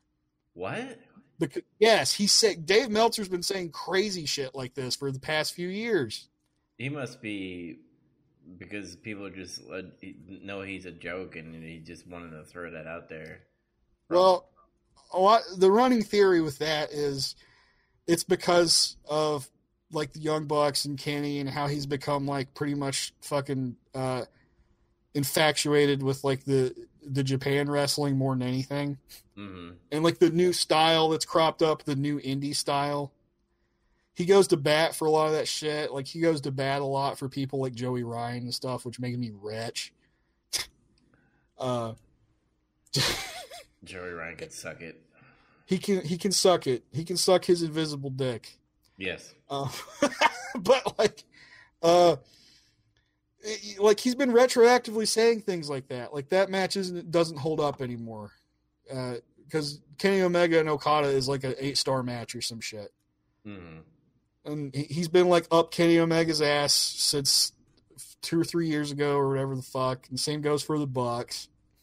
I will say he's been following them a lot in Japan before AEW stuff. So I wouldn't say the last 3 years. I would say at least maybe 7. Well, I mean like by 3 to 4 years, because Kenny didn't start getting his big push till around that time, I want to say. True. And same goes for the Bucks. Like they're kind of known, but I don't really think they got really popular. Mileage may vary until like 4 or 5 years ago, maybe. I think it's pretty known that if the Young Bucks and Kenny Omega were never on Bullet Club, they'd be nobody, in my opinion. It's starting to seem that way. I think the cracks are forming. Mm-hmm. I think more people are starting to figure out they're not all they're cracked up to be. But anyways, like they've kind of gone back and forth on that kind of stuff. Dave and everybody makes fun of Dave Meltzer now because of his rambling fucking opinions about shit. Where, you know, it's like, well, Sting's coming back, but, you know, I don't know how good his neck is. You know, he could wrestle The Undertaker, you know. I don't know. It could happen, but his neck, I don't know about that, and things change. And then Brian Alvarez just fucking complains. He bitches, and like a whiny bitch. Mm-hmm. So I've not really liked. I've lost a bunch of respect for Dave Meltzer because of this stuff and his fucking reporting. I feel like he's lost his mind or something. Like he's losing brain cells or some shit. I don't know what's going on. So Cornette and Dave Meltzer didn't have a fallout like Santino Marella did? Oh no, it was just verbally on Twitter. He was like, Dave, I've tried to defend you for several years now on your opinions and stuff, but this shit has to stop. Quit supporting this Harpo Marx motherfucker and the Bald Bucks. Like you're making me look bad because I'm associated with you. He ranted at him like 3 or 4 posts before he said, "Lose my number, we're done." And then Dave tried to come back and say some shit. Like, I don't even remember what he said. It was like pretty mild. Mm-hmm. And that was it. It's like, I thought it was just really interesting because Cornette's always kind of tried to back Meltzer up. And I guess it's gotten to a point where he can't do that anymore. Oh yeah, because Meltzer is such an AEW mark, and it you could totally see it. He was saying some kind of shit like, "Oh, nobody can take your opinion seriously because you think AEW is going to go under in a month." And I was like, he's never fucking said that. Like, especially now that they have like a 3-year ironclad fucking deal. Yeah, as long as they're beating NXT in viewership, they're always going to have a deal now. It seems like that's a solid case. It always seems like they have 200,000 more viewers on average. Unless for some strange reason they think hiring Vince Russo would be a good thing for AEW. Oh my God. I don't think that'll happen. No. Like 100%, because I think like I think around All In, when All In was happening, they did that StarCast thing. Mm-hmm. And then like Vince Russo was trying to like weasel his way into that, like, bro, invite me to Starcast. And then Cody just said no. Like he knew. And he's just like, no. And then he said some shit like, he basically insulted him. He was something like, I don't want to invite people that are bad for the business here. Mm-hmm. Good. Essentially. Good. That was interesting. I know people was like, oh, you always talk about Cornette. I mean, I don't know. I agree with the guy a lot, and I think he's really interesting. I don't agree with everything he says, though. Mm-hmm. George Barrios and Michelle Wilson are out of WWE management. Oh, yeah. I forgot about the co-presidents. And a lot of people were just like, oh, the Attitude Era is coming. I'm like, dude, stop bringing that fucking stupid shit. I said maybe they might do a little more edgier stuff. Maybe they were keeping it that way, those two presidents. But I feel like they're just scapegoats at this point that, you know, they're not hitting viewerships as they used to, especially when they're not beating AEW on Wednesday. No. And I don't know. Maybe there's change happening. Maybe Vince is like, we need new people, new ideas. Maybe he's finally getting it, but I don't believe it. I don't believe he gets that. You know, shit's hitting the fan. I don't think those two really had too much to do with my opinion in like the direction of the company's product, so to speak. Mm-hmm. To me, it always seemed like they were more involved in like how to maximize the profit of WWE or whatever. Like they were the big proponents of like the network, especially Michelle Wilson was. I don't know. Like, yeah, I think part of this is just like, yeah, maybe partial scapegoat, partial our network revenue is plateaued or something. We need to get some new people in. What's interesting about this though is like they were pretty much the backup plan if something happens to Vince. Mm-hmm. They were supposed to kind of take the reins, and now there's no backup plan in place now. That's kind of scary a little bit. That's a little scary. I mean, Vince is getting older. He says he'll live forever, though, and I kind of believe him. Yeah. So, guy could get on Muscle and Fitness in his fucking 70s. I really don't want Stephanie McMahon to take the reins. I don't think she'd be good for it. I think she kind of realizes that too, because she like tried to do the creative thing for a while. Mm-hmm. Wasn't really good at it. And then she kind of got into this whole PR ambassador, image manager, brand manager. I think she's good at that. Yeah. I don't know. I listened to a podcast with JR in it, and he was talking about the time where he didn't say like to coach. He didn't go like, you know, fetch my thing, boy. But he did say like, boy, that was a good move. And like Stephanie brought JR into Vince's office and, you know, told JR to say sorry for saying it in almost like a racial slur kind of thing. She was. I don't think she's like one of those people, but she might have just thought of it from like a corporate standpoint, like kind of like. Yeah, they need to stop. They need to stop doing that. By the way, they need to stop having WWE be all this corporate stuff because it clearly shows, and AEW kind of shows a little bit. The NWA does it really well, where you don't see the corporate side of things. I don't think there's that much corporate to it anyway. And that's a good thing. Wrestling's not meant to be super corporate. I don't think. Mm-hmm. It's just it kind of hurts it. You have any final sayings about these presidents before we get into these two pay-per-views? No, that was pretty much it. That's interesting. It's causing a lot of speculation, and I guess dumb speculation, like the Attitude Era will finally come back. It's like, it's not gonna fucking come back, dude. Mm-hmm. That was a one and done deal. Maybe was it PG-14 or something like that? Maybe that's the closest thing you'll ever get to Attitude Era. That's about it. TV-14? Yeah, I don't know. I doubt it.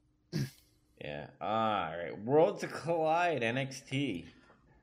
It was a short pay-per-view, by God, like always, NXT does an amazing job. One thing I want to bring up right away, Mauro Ronaldo was not there. Why? Did you ever find out why he wasn't there? I didn't really look into it, but nothing was wrong. There's no reports like, oh, he's fucked up again. I think he really did just have like another commitment or something, or maybe he just couldn't make it. Mm-hmm. I don't know. So he quit Twitter recently, by the way. I'm going to throw that out there. That's good. He needs that. Probably if you have actual mental illness issues, I don't think you should be on social media. Yeah, it'll fuck you up. I'm talking to you, Boogie. If anybody knows Boogie on YouTube, I know Boogie. What do you call it? Anyway, Tom Phillips was in for Morrow, and I like Tom Phillips. He doesn't sound like another Michael Cole. I'll tell you that. Like that other dude. He's serviceable. He's not bad. Mm-hmm. If he's like just playing the straight guy, he does okay. Yeah. So first match was Balor versus Dragunov. Ilya Dragunov. Russian, and I thought mad Russian. I thought it was funny because his last name is Dragunov, and isn't a sniper rifle called the Dragunov? It's a Dragunov. But and then there's like who's the guy from Rocky IV? It's just Drago, yeah. Yeah. Ivan Drago. I don't know. Balor was great. I'll say that, but like Dragunov, I just was not impressed at all. I thought some moves he did well. Your typical Russian. He's strong and he does like these. I don't even know what to call his moveset at all. It was just weird to look at. I had a different opinion about this guy actually. Okay, well, go for it. I thought he had a crazy kind of look about him, like he looks crazed. Mm-hmm. And that definitely stands out in today's wrestling because you know what wrestling really lacks nowadays is crazy people. Like Bray Wyatt is a crazy person, I guess, sure. Mm-hmm. But like outside of him in the sphere of WWE, who is crazy? Nobody. Yeah. That's it. You're right. And then you could even say that for the greater whole of wrestling too. Like who in AEW is crazy? Maybe Moxley. Probably just him. Mm-hmm. And I don't know. Maybe the dork order or whatever the fuck you want to call him. The dork order. I mean, Darby Allin is kind of crazy a little bit. Darby Allin is reckless and he doesn't give a fuck. I don't think he's crazy. I don't buy him as crazy. Maybe the other guy with the staple gun, Jimmy Havoc. Oh, he's just stupid. That thing, like Ilya Dragunov looks crazed. Yeah, I guess I just it didn't click with me at all. I really like his intensity too. He's very intense. Yeah, and he had at some point I thought, man, is Finn Balor gonna lose? But then I was like, nah, he's not gonna lose to this fucking Russian. Nope. I like Finn's work here was really good. It's a lot rougher than what it used to be. I like that. Mm-hmm. Like he's a lot more aggressive and rough when he fights. Do you think he's gonna do the face paint thing, or do you think it's just gonna be straight up? I'm fucking, just Finn Balor. I think he's done with that. That's. I didn't really think about it till you brought it up, but I get that feeling. I think he's moved on past that now, and he wants to just portray this. I'm here because everybody fucking forgot about me, but they're not going to forget now, brother. Mm. That was my Irish accent attempt. But, he's got a real chip on his shoulder and shit. I like it. But, Dragunov, his style to me, it was like kind of just wild brawling and just crazy shit. It was like you feel like what I got from it is you feel like he would almost try anything if he thought it would work. Mm. It's a lot of just like really reckless like striking and shit. Yeah. And I don't know, that's what came across to me. I also thought he sold pretty good too. Yeah, I'll admit that too. He sold off a lot of Balor's moves that he was doing on him. I thought overall the match looked like a fight, and even though there was some flashy moves in it, it still felt like these guys were actually beating the shit out of each other. Mm-hmm. So And what else you got? Because I have a rating ready. I don't have anything else. That's kind of it. It's like I wrote like 4 notes for this match, and I hit it because it was just good. And I think the match lasted about maybe 20 minutes. I think maybe a little bit under that. What'd you rate it? 6.75 out of 10. See, I rated it 8 out of 10. Oh, jeez. All right. I mean, we did have opposite opinions, on Dragunov, so that kind of makes sense. All right, let's move on to the Cruiserweight Championship match, which had Jordan Devlin, Angel Garza, Isaiah Scott, and Travis Banks. And when I first saw this, I was like, I don't know anything about any of these people. And I was like... I didn't either. I kind of knew Angel Garza and Swerve, but that was it. And I was like, all right, this might be a piss break. But literally right when the match started, I didn't get up to go take a piss. And it was a pretty long match, too. Because this one definitely went 20-ish minutes. Yeah, and Angel Garza did his pants gimmick, which was funny, and they just kept on stopping it from happening, and people were booing every time they, beat him up. Yeah. I really, really love Jordan Devlin. I love his fucking headbutt shit that he does, where he headbutts somebody and he falls down because it hurts him too. Yeah, that guy really impressed me in that match. I'd never seen him before. It was like, holy shit, everything that guy does is just really good. Mm-hmm. And he did a lot of good suplexes too, which was impressive to watch. His finisher is a suplex. Yeah. It's like that side Japanese suplex, the one where they dump you on the head. Mm-hmm. Like, yeah. Fuck yeah. Dude, when people, when you say a cruiserweight match, this was a fucking traditional cruiserweight match. Because, and I know I said, all the flips are kind of like choreographed ballet and all that stuff. This didn't feel like it. No, there was a lot of, one of the things that stood out to me was there was a lot of very creative spots in this match. Mm-hmm. It wasn't like routine shit. It looked like things were happening just by the luck of where somebody ended up because they got hit. And then somebody would take advantage of that. And I don't know if people really bothered to think about that much in a match. And it's not even like, even when they did like a spot, it kind of looked like I'm doing this spot because I want to hurt you, not because I want to make it look cool kind of thing. That's a big difference. It's just very important distinction because it would be things like fucking, I don't know, Travis Banks, German suplexes Swerve, and Swerve stumbles, and then Garza super kicks him in the back of the head because he just saw an opening, and fuck him. Mm-hmm. Stuff like that would happen. Yeah, and I will say, Isaiah Scott and Travis Banks, they had their moments and stuff, but, to me, Devlin was a big, you kind of saw a little bit that they were going to give him the belt, but at the same time, I'm like, maybe Angel Garza is going to get. Wait, Angel Garza is the champion. Yeah, he went in champion and he was defending. I thought Travis Banks did a good job though too, and I thought maybe he was going to win. Mm-hmm. There was one point where I forgot what movie did because it was a long time since I watched it. But he did a move and I was like, oh, this is it. And then 1, 2, and then he kicks out, and I was like, oh shit. And I think Travis Banks did his finisher move, and then Devlin came in and he did that headbutt. Yeah. Yeah, this match was crazy though. Honestly, it was I see Fatal 4-Way and I see a bunch of smaller guys. Usually I'm like, oh god, this is gonna be fucking. You can't follow this shit. And it was very fast, but you could follow it, and it pretty much made sense for the most part. Well, that's why I was I was going to go on a pee break, and I just never did. Because it was just good shit, the whole time. Because I was nervous, too, when it started. Mm-hmm. But it came off like a good car crash Fatal 4-Way.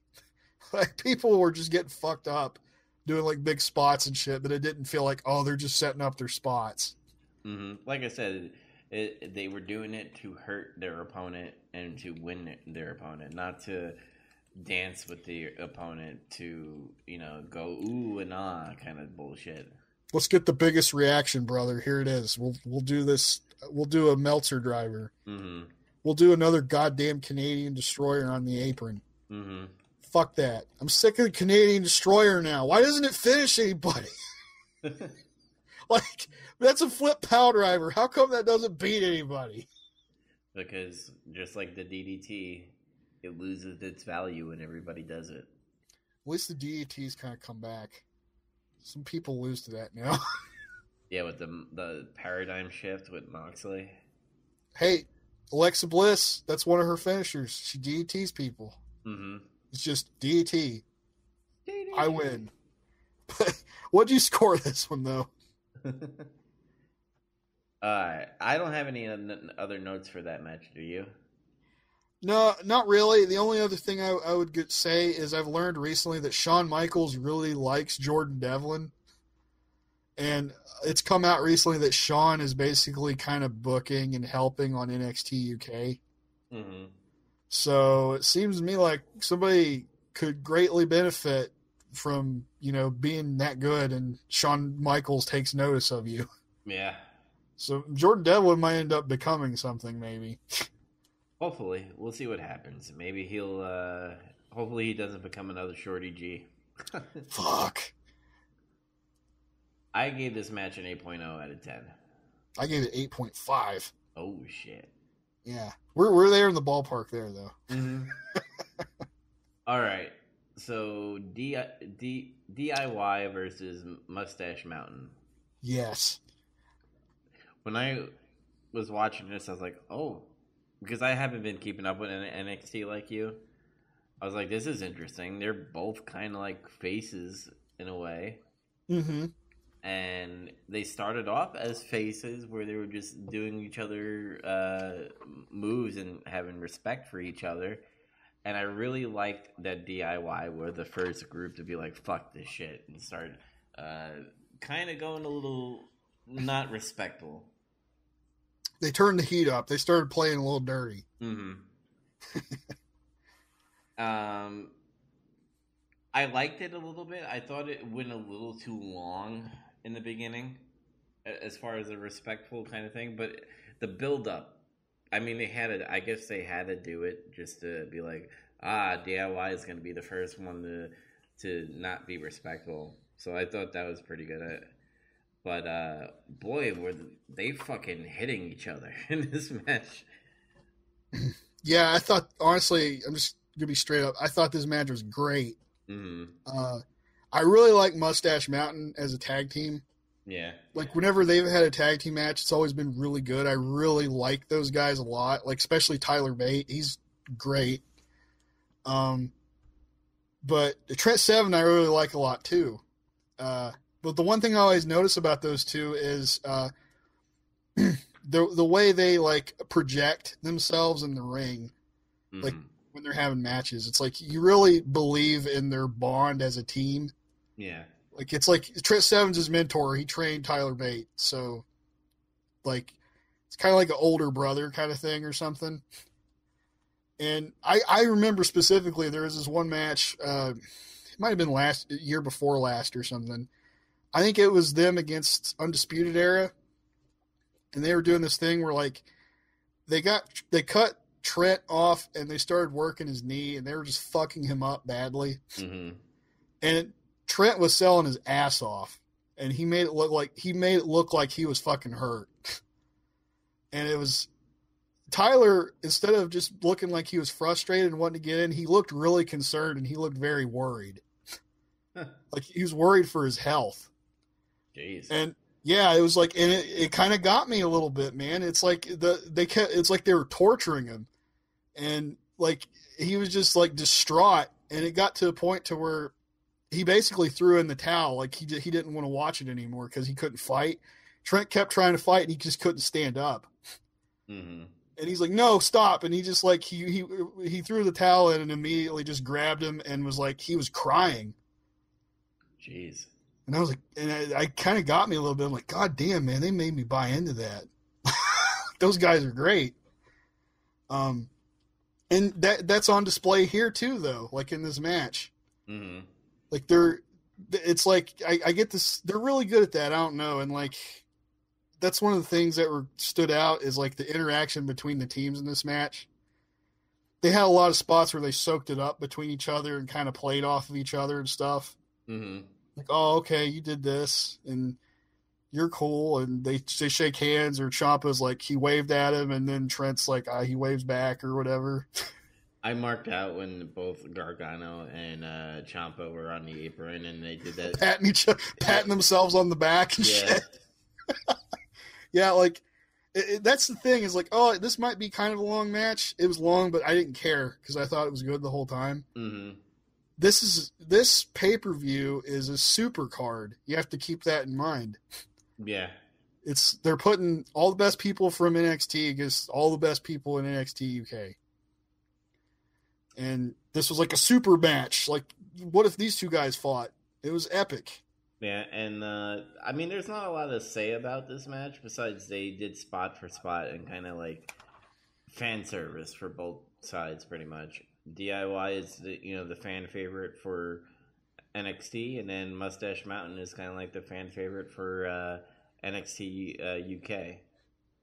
Yeah, and like they had the crowd the whole time. Both of them did. Mm-hmm. Both teams, I should say.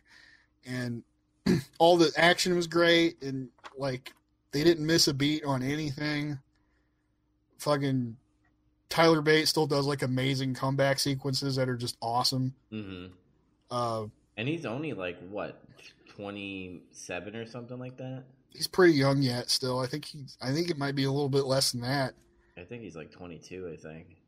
No, I think he's like 24 or 25 at this point. Mm-hmm. I'm gonna check while I'm gabbing. But like, yeah, like I don't. It's hard to really just watch it because to me this was like a classic. This is like a new classic in my opinion. This really reminded me of old school wrestling, where just like you have these two face groups and kind of like a Bret Hart versus a Roddy Piper match. Yes, like it reminded me of those really great matches that are old, that are just a lot of fun to watch, and you can really get into like the psychology and everything. Mm-hmm. That I was watching this like, this is so fucking good. This is like the best match I've seen in a long time. Like I legitimately thought that when I was watching it. Yeah. Tyler Bates 22, by the way. Jeez. That guy's fucking savant. He's got it. Like he's gonna be a good wrestler, man, for a long time. Yeah. So what do you give this match rating wise? I gave it a 9 out of 10. Ooh, I'm just a little bit under. I gave it an 8.75 out of 10. That's Still pretty that's good. Just tomato kind of shit there. Yeah. All right, moving on to the one women's match. Oh, hang on, we skipped a couple things. Well, what? There was the promo and the crowd. Everybody's doing this thing where like wrestlers hang out in the crowd now. Oh, the Broserweights and all that. Yeah, and like it was just kind of a meh segment, but like I mean, it wasn't bad or anything. It was just kind of okay. There was this part though where like Matt Riddle's talking, he's like, "Bro, this is Pete's happy face," and like let him tell you, and then he says, "Let me be blunt," and he looks at Matt. And he's like, Matt is going to smoke both of you. Like, did he just make a joke? I don't know. It came across a lot funnier, like, if you watch it. And didn't he say bro? Pete Dunne? He said bro. Okay. Then there was... Oh, go ahead. I think I messaged you and I was like, oh my god, NXT is doing the wrestlers are in the crowd thing. They've kind of done that. I think they started that in a way. Remember how like there'd be a takeover and then like, look who's in the crowd. It's like Drew McIntyre before he was officially in there. But that kind of makes sense. You know what I mean? Is it like they're not officially signed, but they're about to sign kind of thing. They want to see their competition. Yeah, I don't know why Matt Riddle and Pete Dunne and the fucking grizzled young veterans are hanging out in the crowd. Mm-hmm. That's what AEW started. They're like, Britt Baker's in the crowd. Why? Then there was a brawl between Tegan Knox and Dakota Kai. Oh yeah, I like that. That was pretty fucking cool. Yeah, like I think Tegan was just watching, or no, it was Dakota. She was watching, and then Tegan just blindsided her. They were like going at it hard. Dakota Kai is still better than Bailey. I'm saying. I'm not going to disagree with you. I can't argue against that now because they tried to turn Bailey heel, and it's just not working. Yeah. Dakota's turned heel and it's working. Mm-hmm. So, Rhea Ripley versus Toni Storm for the women's title. Yeah, and I do like the story that led up to this, whereas like Toni has beaten Rhea Ripley, so Rhea Ripley needs to beat Toni Storm, kind of like the whole Becky and Asuka kind of thing. Yeah, kind of. Yeah. Yeah. So, I'm gonna be frank with you. Okay. I like Rhea Ripley. I think Toni Storm is okay. I thought this was just an okay match. I thought it was pretty good. Mm. And it's funny because I wrote this note, and I was like, these two always have good matches and interactions. Now, the interactions part was true, and they still did have a good match. Mm. But this match, I think, under-delivered compared to, like, the last two that they had. Yeah, they had to follow up on two amazing matches. I just said that they followed up on a modern classic.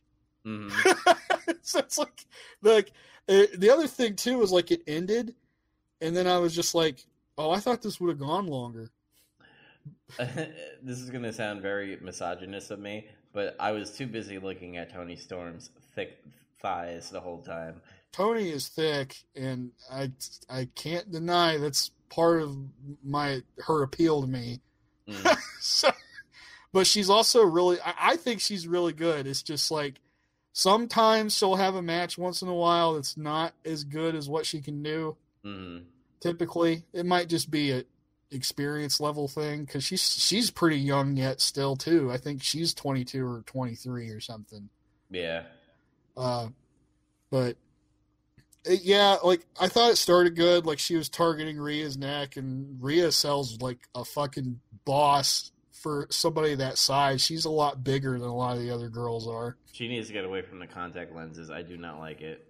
I don't like that look either. I think it's like too try hard. Mm-hmm. I liked it better when she was just like, "This is me. I listen to fucking metal." Yeah. I would be a bad guy in the next Mad Max movie. like I was like, "Oh, this chick's cool. She's different." Like, mm-hmm. Yeah. I mean, like I said, I'm gonna be frank with you. I kind of this was my piss break. Even though both of them are great competitors, but I had to really pee because I didn't pee during that cruiserweight, and then I didn't pee on DIY and Mustache Mountain, so I had to pee at some point. You were holding it. Yeah. Like I didn't have that many notes. It was just like everything was just kind of like pretty good, and then Rhea fights from underneath most of the match because she's selling. Mm-hmm. And then Toni goes for a frog splash and misses, and then Rhea hits Riptide and it's over. And I was like, oh, that was it? See, I could see why they maybe put Rhea down there closest to the main event because of the title. But I would have rather probably either seen this be the first match or in between the Cruiserweight and the DIY match. Yeah, after that first match, it probably would have gone over a little better. I don't know that it didn't have any heat. I don't remember now. Mm-hmm. I think it's just hindsight 2020. We know how this match turned out, and it's kind of like, well, it ended up not being the least good match of the night, but it's still good. Yeah. So, I mean, they performed like I knew they were going to perform, so I gave this a 7 out of 10.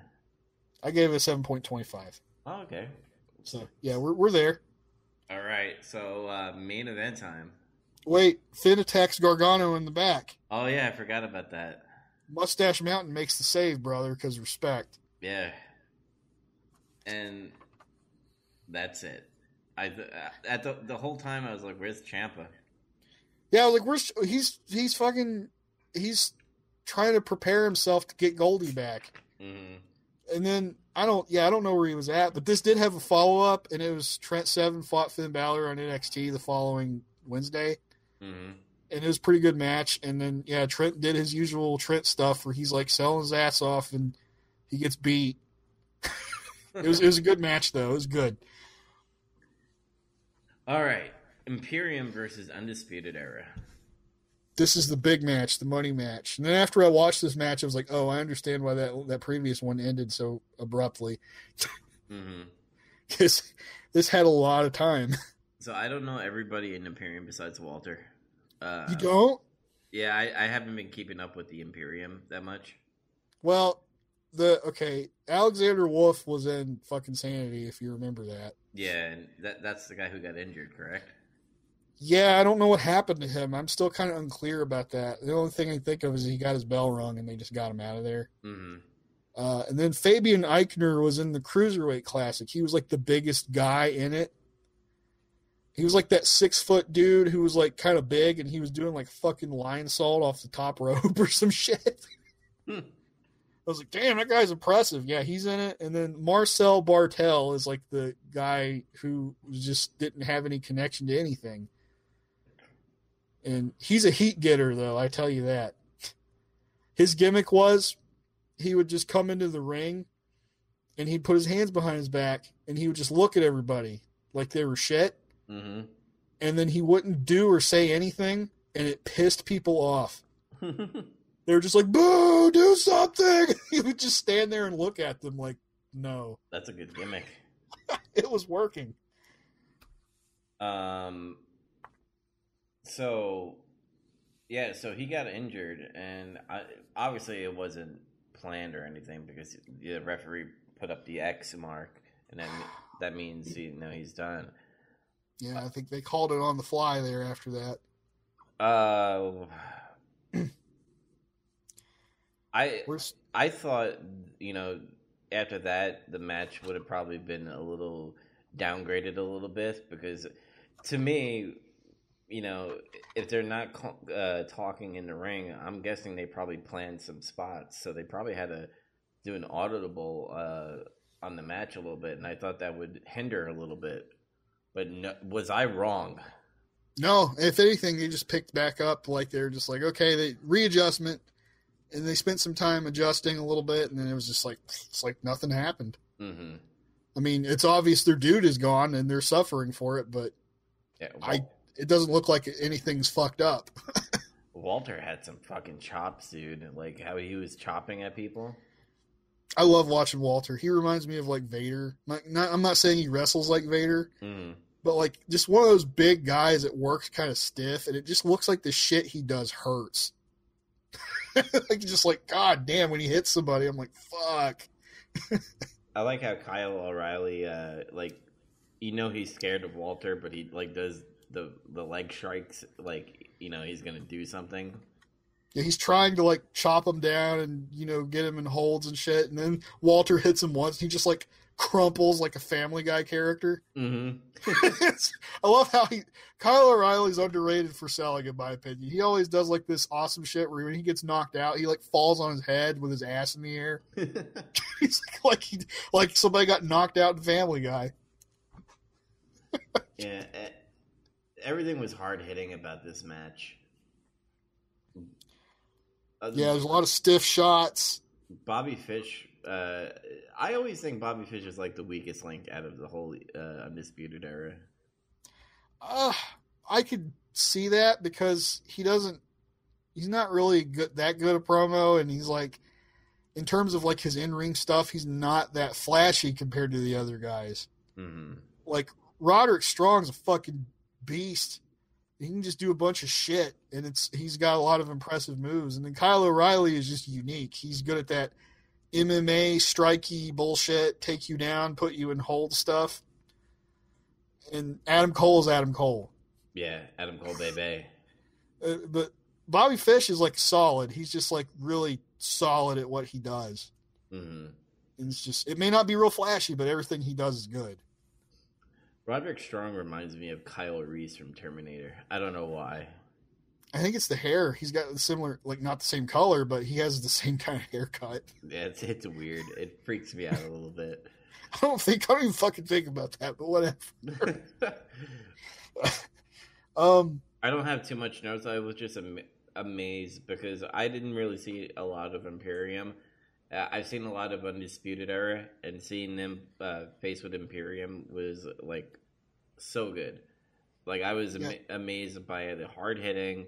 There was a couple high flying moves. You know, Adam Cole does it sometimes, but yeah, Fabian Eichner's good. He's interesting because he's kind of a bigger guy, but he can fly. Mm-hmm. And then Marcel Bartel he's really solid. Not a lot of flashy stuff, but he does have a few flashy moves. Yeah. He's more about the psychology and shit and just stuff looking good. I'm still not real sure about Alexander Wolf. I've not seen him since he's been in Imperium. And honestly, whenever he wrestled with Sanity, he would just like do some brawling and do some kind of basic wrestling moves. And usually he'd be the guy that just eats it. He just takes like a big spot and is just out. Mm-hmm.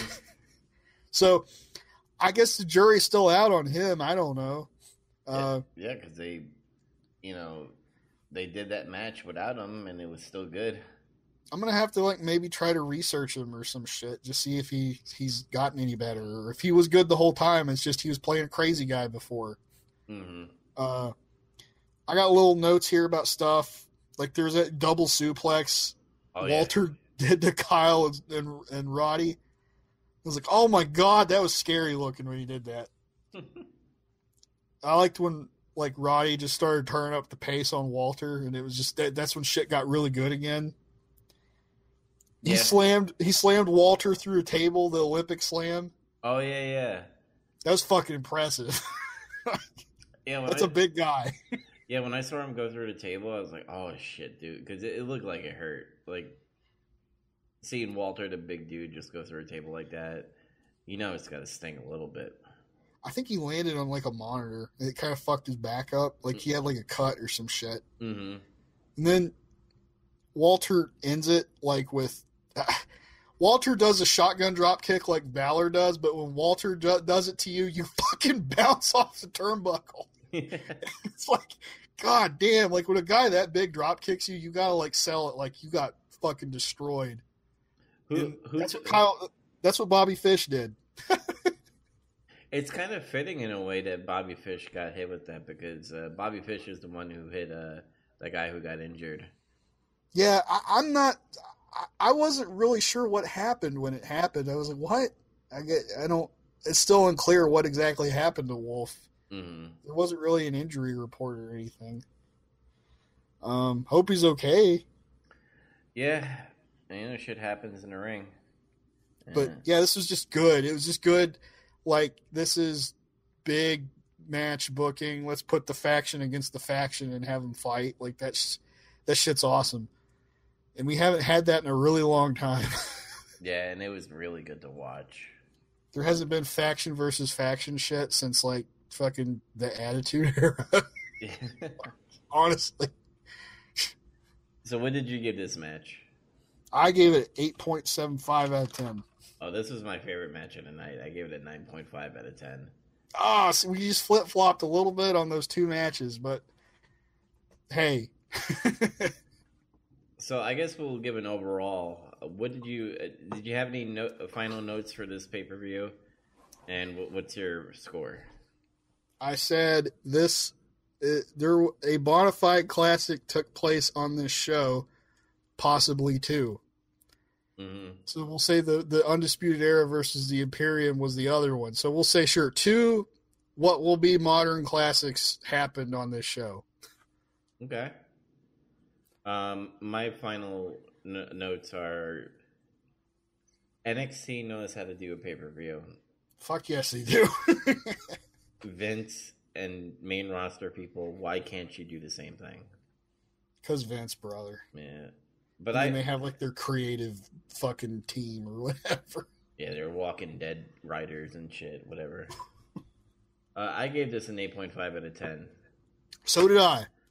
Cool. So we got the overall score, right? Yeah. Great pay-per-view. Best pay-per-view I've seen in a long time. I agree. Not counting watching old ones, I guess. Yeah. All right, so let's get into some Royal Rumble since we watched 88, 92, and now 2020. What do you think of the Austin video package that opened it? I loved it. It was great. Yeah, I thought it kind of took a flashback of Tough Enough. Mm-hmm. Because he's like, why are you here? He's like fucking yelling at the roster. And I'm like, yes, fucking tell them. Tell them how much they slack off and how much they don't care like you did.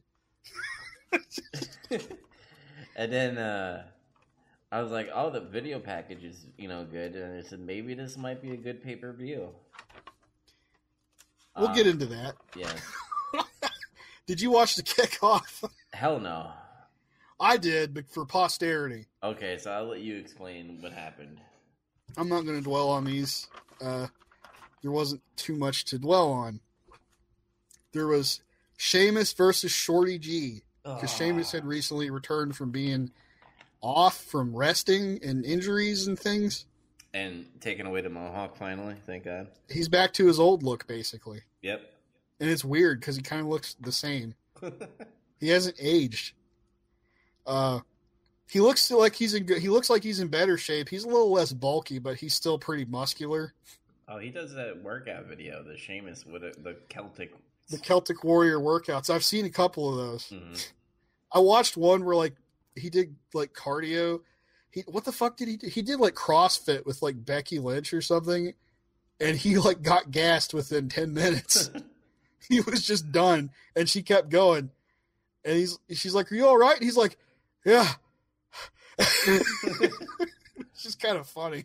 I watched the one with Aleister Black and Selena Vega because they're married and shit. Again, this is gonna sound funny, but I always thought Aleister Black was British, but he's not. He's Dutch, brother. Yeah, and the Dutch Destroyer. That's one of his names. Yeah, I don't pay attention to that shit. But they went over to their house, and in the garage they have a workout area, and Aleister Black was kicking the fucking the punching bag and shit, and he just kept on kicking, and Sheamus was like, "Whoa, calm down, fella." I think I watched another one with I think it was Drew McIntyre. That was another one that was damn, that guy is fucking strong. Yeah, anyway, so let's get into the kickoff show with Sheamus and Shorty G. What happened? See, Sheamus came back, his old look. He's heel again. He's picking on Shorty G because he's short. Although, I'm not going to say that's the only reason why he's picking on him, because apparently Sheamus's thing right now is, this locker room is weak and pathetic, fella. And he's going to fucking clear it out of all the trash. I could get behind that.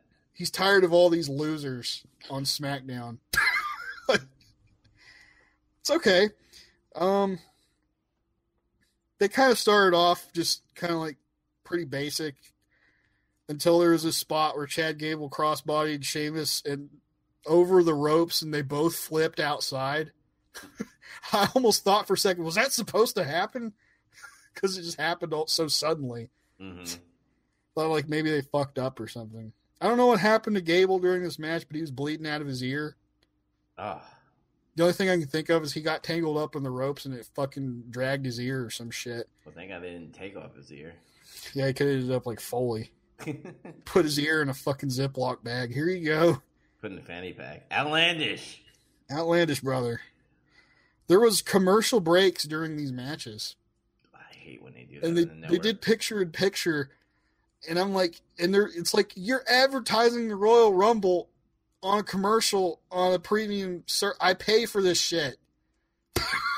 Why? This made no sense. Mm-hmm. Then there's, they didn't really have a lot of heat, but then it got to the point. You know how Sheamus does that thing where he just beats the shit out of you? He just punches you in the chest 10 times. Yeah. That was the only time in the match where there was a reaction. Was when he was beating up Gable. Jesus Christ. He was like, bam, bam. They're like, yeah. And he hit him like 17 times or some shit. And everybody was like, yeah, beat him up. There was a long, drawn-out heat segment with an arm bar. I think it lasted too long. and like Armbar. armbar. You know, Gable does that Liger kick, Mm-hmm. that rolling kick. He did that like twice, and it looked shitty. And I was like, "Why did you do that like that?" And then he did it the right way the third time, and I was like, "Oh, okay." Yeah. I don't know. I just thought that was weird. You gotta, what do you call it? You gotta get it right. You gotta get it right, brother. I think the deal was he wasn't running. Like, he threw Sheamus in the corner, and he just did it to him in the corner, and it looked like really awkward and shitty. Mm-hmm. There is this part where fucking Sheamus does this sick-ass hot shot, like a Christian-style one. You know how Christian used to get behind people on the apron, and he'd pull back on their chin, and then cause them to fling forward? Yeah, I remember that. I fucking love that move. And then, like, Chad tries to put him in an ankle lock, and then Sheamus just kind of gets out of it twice, and he bro kicks him. Yes, I said bro kick. Mm-hmm. It's over. That's an old inside joke with me and some of my friends. I don't know why you have Sheamus come back and you're facing Shorty G. I mean, He's heel, and Shorty G is short. I guess. Sheamus seems all right, you know, after coming back off of a long absence. I still am of the opinion that he's better in a tag team now after I've seen him do like dedicated tag team wrestling. Mm-hmm. Because as a singles guy, I always thought he was just okay. Like, sometimes he could have a match that could be pretty good depending on who he's wrestling. Mm-hmm. And then there'd be times where he'd just have like a fucking lame ass match, like against Roman Reigns. And what were you gonna say? He's one of those wrestlers that you know what's gonna happen. Like, You kind of do, yeah. Yeah, because you like, oh, here comes the, you know, when he pounds on your chest, and then like, oh, here comes his bro kick. All right, that's it. That's Sheamus in a nutshell. Kind of. He does some other stuff sometimes, but those are his bread and butter. Is like bro kick, punches, the slam, fella. This Shorty G shit is bullshit. It's for the birds. I hate it. Chad Gable was getting over as just Chad Gable. I remember the reactions for those matches. Mm-hmm. When he was having those matches with Corbin, and they were like, dude, they're having good matches. My opinion of Corbin as a wrestler was not that high at that point. And I was like, God damn, like, how are they doing this? And they gave him a stupid gimmick. Yeah, because, you know, Vince McMahon, you know what'd be funny? Shorty G. He's a short guy. Short people have no reason to live. This went a little long for what it was, which was just Sheamus beat him up. It was like 12 minutes when it should have been like 7 or something. Well, that's sounds like a pre-show match to me. 5.5 out of 10. It was they had a couple of good spots in it. Just kind of, it was okay. It was okay. It passed. Mm-hmm. So it looks like there was a rematch, huh, with Andrade? Humberto and Andrade for U.S. title. And I said starting out, these guys seem like they have good chemistry together. I know you're saying, like, why do they always put the Latino wrestlers just against the Latino wrestlers? Mm-hmm. And I'm like, that's a really good question. I don't know why they keep doing it. They need to try to stop. And, like, we were having that discussion about Andrade, and it was like, no, I've seen him have good matches in NXT. Like, a lot of those matches did not involve another guy that was Latino. Mm-hmm. Because at the time, I think he was the only one. Yeah, because in NXT, he did all those other great matches, and especially with Drew McIntyre. And then he comes here and is like, you're facing Rey Mysterio, Humberto. And fucking Grand Metalik, I don't know. Yeah. Let's see what happens. I know Humberto can sell pretty good. Mm-hmm. He seems to be pretty sure of himself in the ring. He does some pretty crazy moves here and there. Some good high-flying stuff. Yeah. There was a good spot where he did a super Hurricane Rana, where like Andrade was getting on the top rope, like he was standing on the top rope, like he was going to do a thing, and then Humberto went up there and was like, no, and they were kind of like, there was that pause because they're like, okay, get ready, and then he jumps over from the adjacent rope and Hurricane Rana's him from the tippy top of him standing up, which is a pretty crazy spot. It got a good reaction. Mm-hmm. And then there was like a reversal sequence, and then after that move, that big move, Andrade wins with like a roll up reversal, and it's over.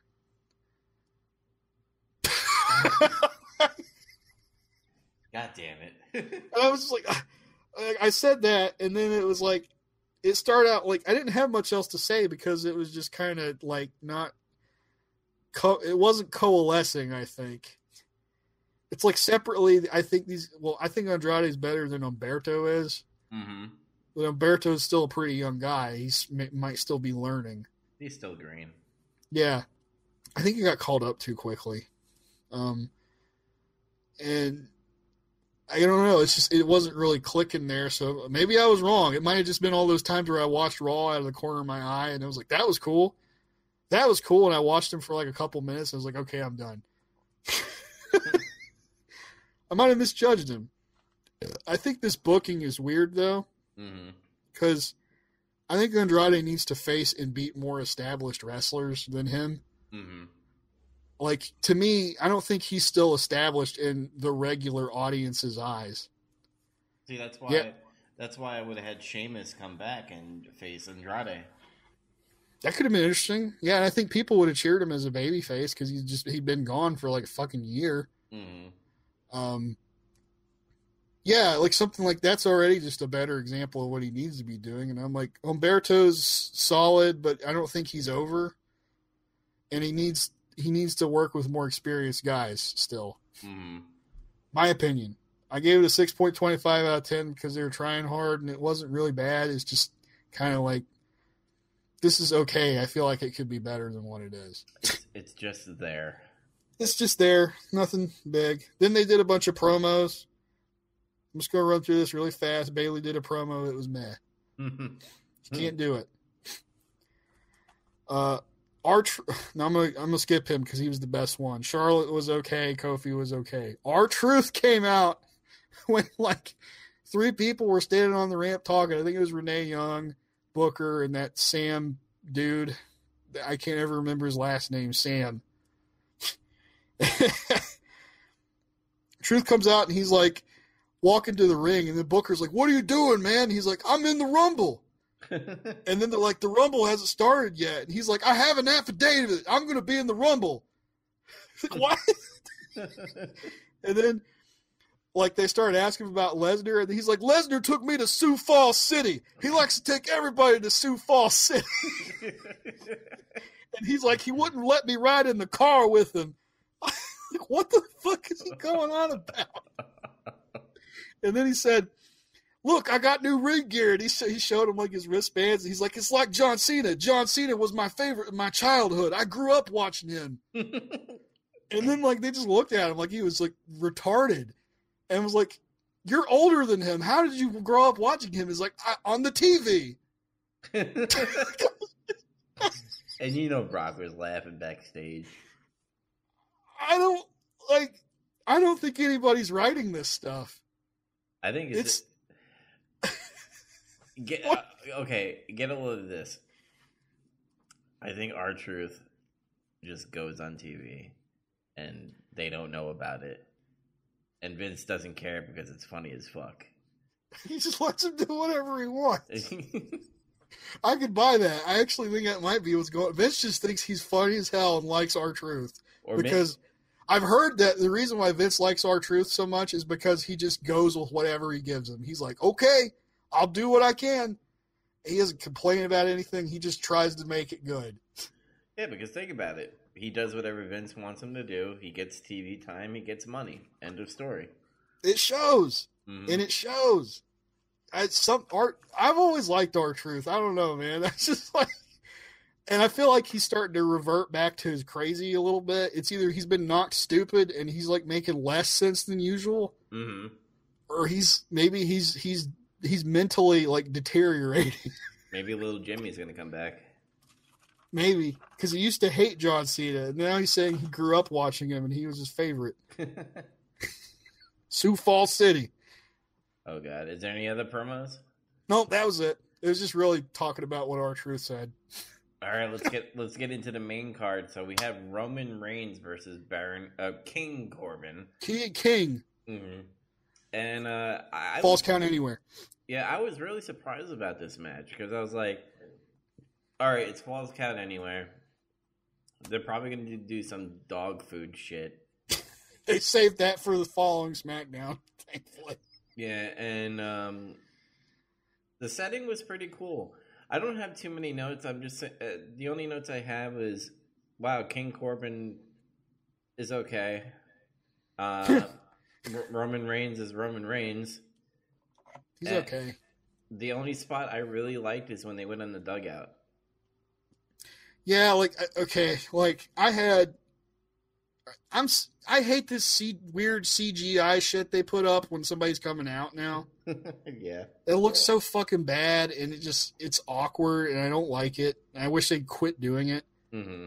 And that reminds me of that Raw where they CG'd Asuka's mist when she spit the mist at Becky during the King segment there. Mm-hmm. I heard they CG'd it. I'm like, really? Why? You just spit mist at people. And I saw it, and it's very obviously CG'd. And I was like, God, why did they do that? It looks even worse. Yeah. I like King Corbin's entrance. It's hilarious because he's sitting on this throne and he looks like an asshole, and these 4 people are carrying him out. It's just simple shit. Mm-hmm. Crowd brawling. I'm a sucker for crowd brawling. I like it. It's fun. Yeah, I really enjoyed the whole crowd brawling and just them going outside. I didn't think they were going to go to the dugout. I thought it would just be like, I'm going to be outside of the ring. Maybe we'll go backstage a little bit. But no, it's like they went into the crowd and then in the dugout. The whole spear on top of the dugout was pretty fucking cool. Yeah, that was good. That was kind of cool. I liked Corbin whining the whole time when he was fighting him. It was funny. He kept just whining about shit. Roman was selling his ass off. Hey, say what you want about Roman. He can sell good. What is it with King Corbin? And I'm not saying this match, but he always ends up losing with a roll-up. Have you noticed that? Because it makes him seem legitimate a little bit. Because if you just roll him up, in WWE logic, the way they educate the audience, here we go, is that if you get beat by a roll-up, you could make the argument that it was just luck. It wasn't really like a decisive win. Yeah, but it happens all the time. So you're saying 50-50 booking. Oh. See? And then the other thing is if you submit in WWE, it's embarrassing. You should be embarrassed that you quit. It's like the worst way to lose. Mm-hmm. Because you tapped out. They did 2 Samoan drops through tables. Oh yeah, I forgot about the family and what do you call it, Ziggler and Rude. Yeah, they were up there in the sound area, whatever the fuck that thing is. They build this giant structure to put their sound equipment up. I'm just like, really? Is that necessary? I don't know. Probably that's just for the spot and everything, but the porta potty. Yeah.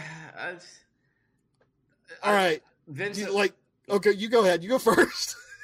Vince always does this, and it annoys me. And I'm like, you know, it'd be funny if you're fucking covered in shit. But he wasn't covered in shit, so it was pointless. Yeah, so it's kind of like he just landed, you know. I was like, oh, okay, you know what? I have to admit, I have kind of a soft spot for that because it's kind of funny. Mm-hmm. You get covered. I have to agree with Vince. You got covered in shit. It's funny. Yeah. But I was like, oh, they're going to do that? Okay. They haven't done that in a long time, you know? Mm-hmm. And then he came out and he was fine. He was clean. Yeah. I was like, he wasn't even wet. They could have made him wet. They could have been like, he got piss all over him. And they couldn't even do that. They could have just been water in there. He just came out clean. I'm like, what? Yeah. That's fucking lame. I thought when he went in the porta potty, like Roman was gonna spear the porta potty.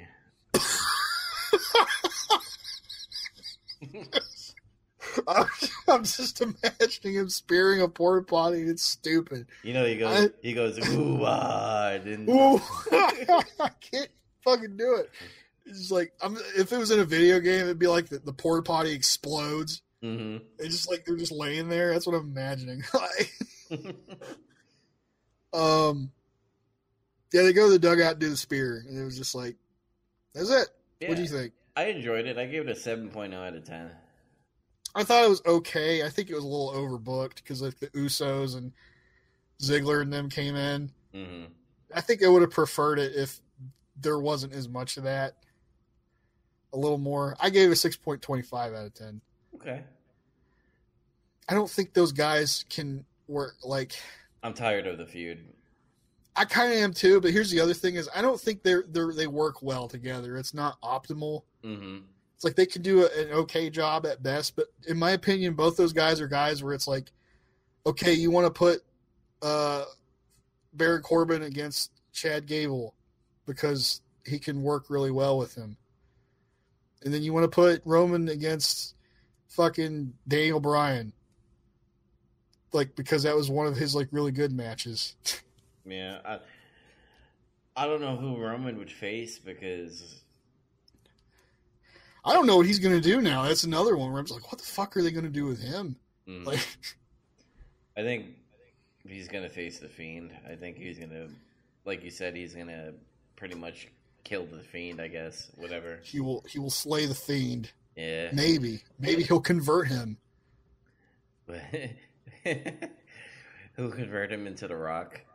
He'll lose to the Fiend, and Roman will finally turn heel, and then he'll finally be awesome, and everybody will love him. Hopefully, I dig that. I'd be okay with that. All right, time for some women's rumble. Oh God! All right, so I'm gonna name all the competitors really quickly, and then we'll talk about the rumble. Alexa Bliss at number 1, Bianca Belair at number 2, Mighty Molly at number 3, Nikki Cross at number 4, Lana at number 5. Mercedes Martinez, number 6. 7 is Liv Morgan. 8 is Mandy Rose. 9 is Candice LeRae. 10 is Sonya Deville. 11 is Kairi Sane. 12 is Mia Yim. 13 is Dana Brooke. 14 Tamina. 15 Dakota Kai. 16 Chelsea Green. 17 Charlotte Flair. 18 Naomi. 19 Beth Phoenix. 20 Toni Storm. 21 Kelly. Oh God, forgot about that. 22, Sarah Logan. 23, Natalia. 24, Zia Lee, whatever. Zia Lee. I was like, wait, what? Oh, okay. 25, Zelina Vega.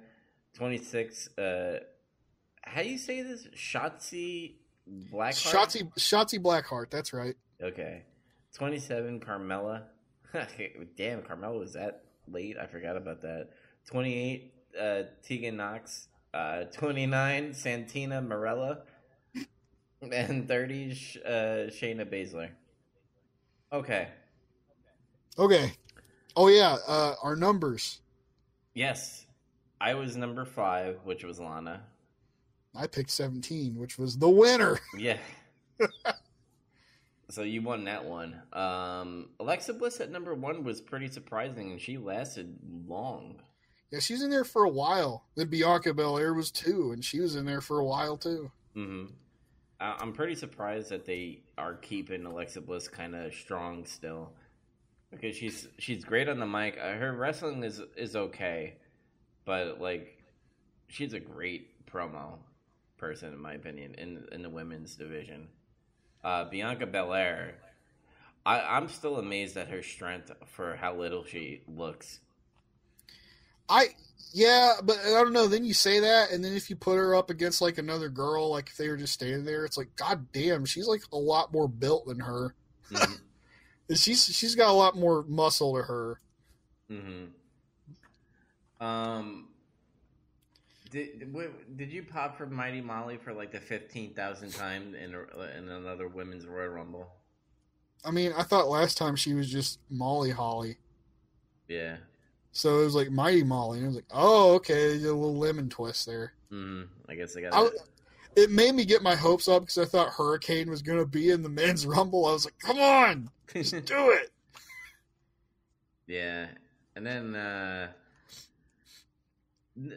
nothing really stood out to me as far as like Beth Phoenix bleeding all over the place. God damn. Apparently there was that spot where they were on the apron and then somebody, I don't remember who, shoved her into the post. Mm-hmm. And she hit the back of her head on the post. That's what caused her to bleed. Yeah. Surprised she didn't get a fucking concussion or some shit. I'm surprised they didn't like tell her to step out of the ring so they could patch her up. Well, hey, you know what? She kept going, and it didn't even look like it phased her any. So props. Mm-hmm. And I don't know. I have little notes here and there about things. Well, I have one more. They did the Mandy Rose Otis thing.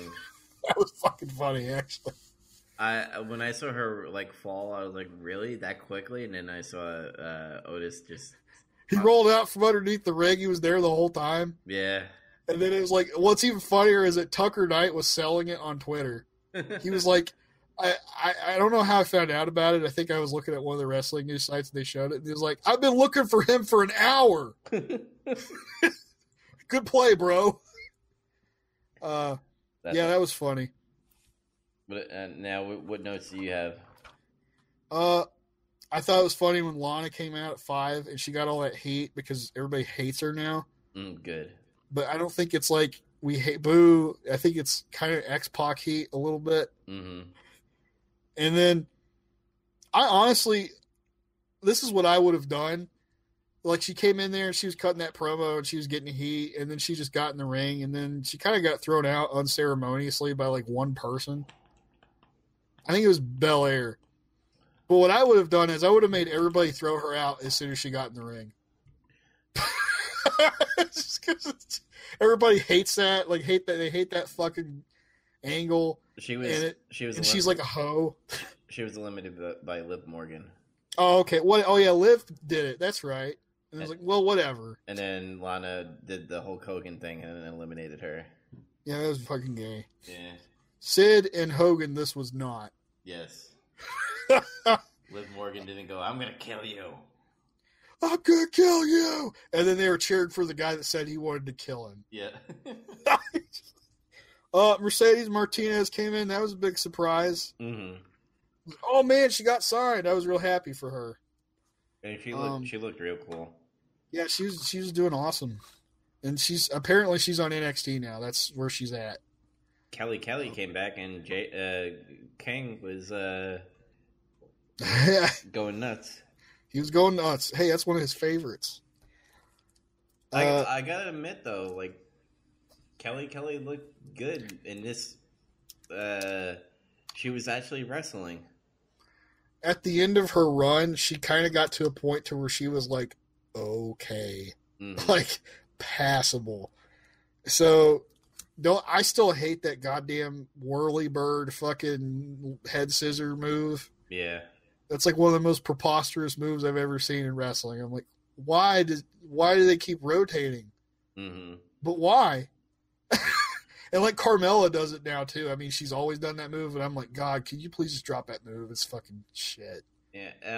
Another note I have here too is apparently Sasha was supposed to be in the Rumble, but something came up, and that's why Santina was in the place of Sasha. Supposedly she had like a minor injury or something, and just they took a precaution or some shit. Like I don't know what really happened, but I was like, yeah, Santina came out and I was like, Sasha wasn't even in the Rumble. I'm like, that's kind of fucked up. Because remember, I was like, Sasha. My prediction was Sasha was going to win the Royal Rumble, which made sense in my opinion. Yeah. Let's see.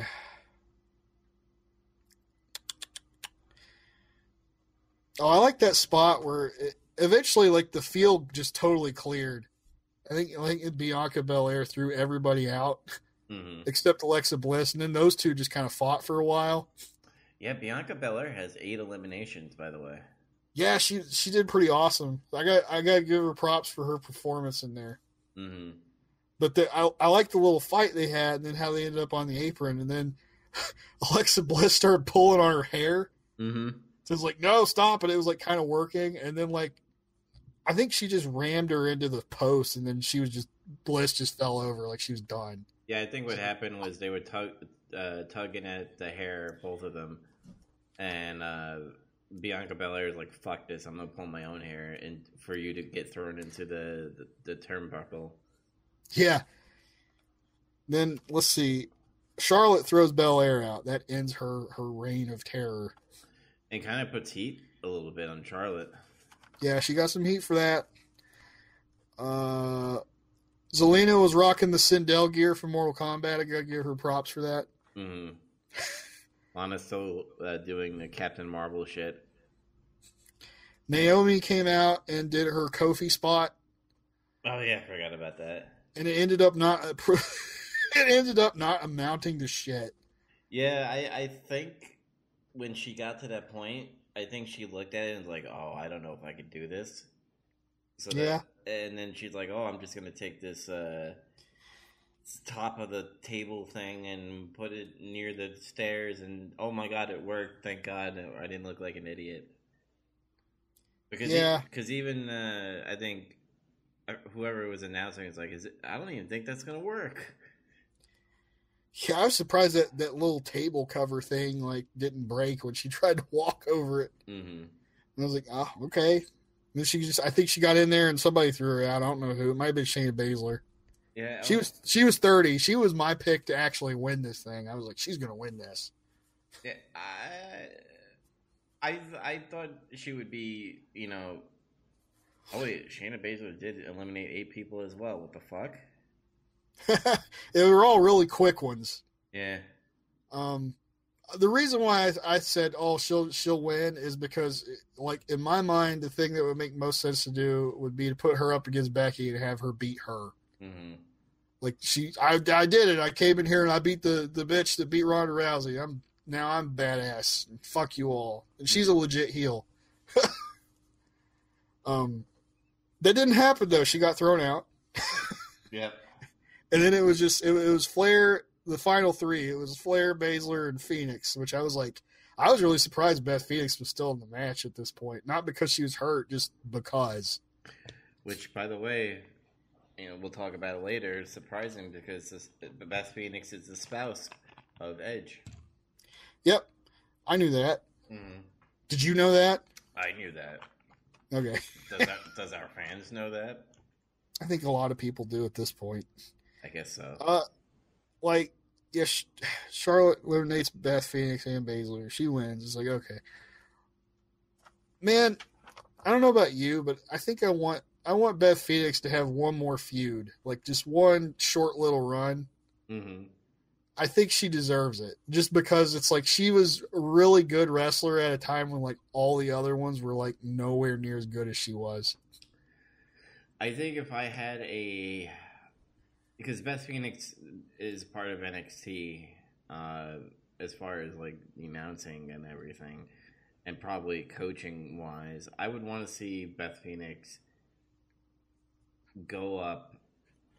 I would do Beth Phoenix versus Bianca Belair. Oh, that would be good. See, yeah. It's like they're both really strong. Mm-hmm. Who wins? There you go. I think people would want to see that. And then you have Beth Phoenix lose. The whole. She puts her over. Yeah. Hell yeah. So what'd you give this one? I thought it was an okay Rumble. I wasn't really wowed by anything besides Bianca Belair doing really well, Alexa Bliss staying there for a while. All the small NXT, not small, I'm not saying small, but I'm saying like all the NXT stars that came up, you could tell they came up just to be like, hey, I'm here kind of thing. All the little NXT people. Yeah. But other than that, the ending... The ending kind of pissed me off a little bit because they did the whole... oh, I'm going to run up to you and then get thrown out of the ring kind of thing with Charlotte when she... Oh, yeah. I was like, come on, how long has Royal Rumble been? You never do that in a Royal Rumble. But then I guess you could say she's a rookie in the Royal Rumble, so I guess rookie mistake. Oops. I give it a 6.5 out of 10. Wow, I gave it an 8 out of 10. Ooh. Big divide there. Mm-hmm. I thought it was pretty good, and I had fun watching it. There's a lot of fun spots. Like, I like the stuff with Mandy and Otis. That was funny. Mm-hmm. Bianca Belair was really entertaining because she was just whipping ass. Yeah. I'm surprised she never used her hair. I like, she was on the Rumble, and I was like, man, she should hit somebody with the hair like one time. Just to do the, oh my God, because that's like a good thing, but she doesn't use it all the time, thank God. Mm-hmm. Like, I'm glad Alexa Bliss did good and everything. And, Mercedes Martinez got signed, and that was really cool. Yeah. And there were some good spots in there. It was like, I don't know. I don't think it was as good as, like, the previous two or whatever. Mm-hmm. Is this the third one now? Yeah, it's the third one. I thought the last Women's Rumble was better than this one. Yeah.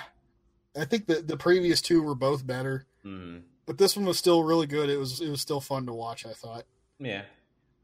You want to go to something that was, like, not exciting to watch? Yeah, we can. Bayley versus Lacey Evans, and all I have here is boring, boring, boring. Oh my God, you had a chance to, like, yell at her daughter in the face. Boring. Yeah, they set up all this shit where she's like she's talking shit about her daughter and everything, and like that didn't even really come up in the match at all. She said one thing, but it was kind of like, "Oh, look at your mother," and that was it.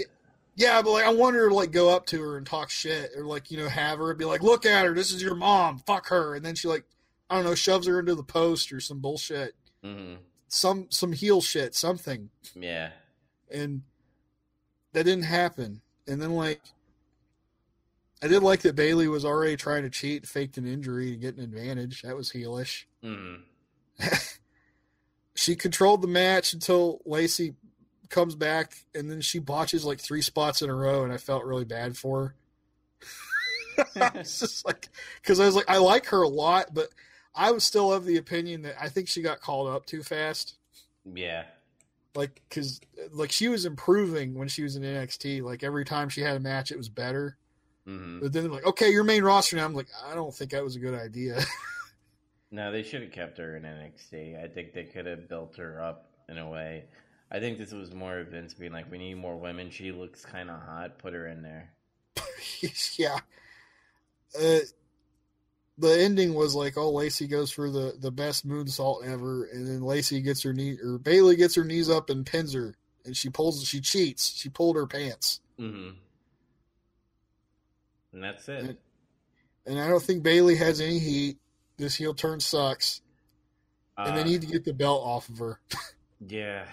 I'm trying to think who would be a good candidate to get the belt off of her. Sasha! Yeah. If she could, like, stop being hurt. Stop being hurt and stop being friends with her.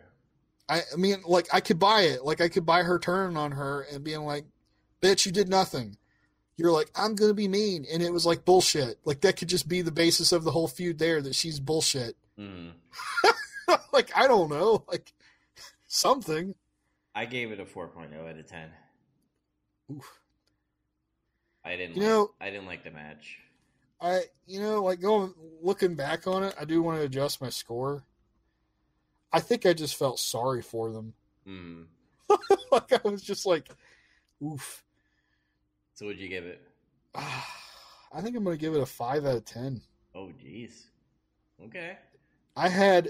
Originally I had 6.25 because, like, they were trying.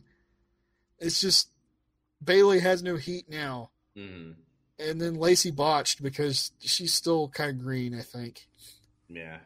And, she was trying to do a cool sequence there, but it's just she messed up all 3 parts of it.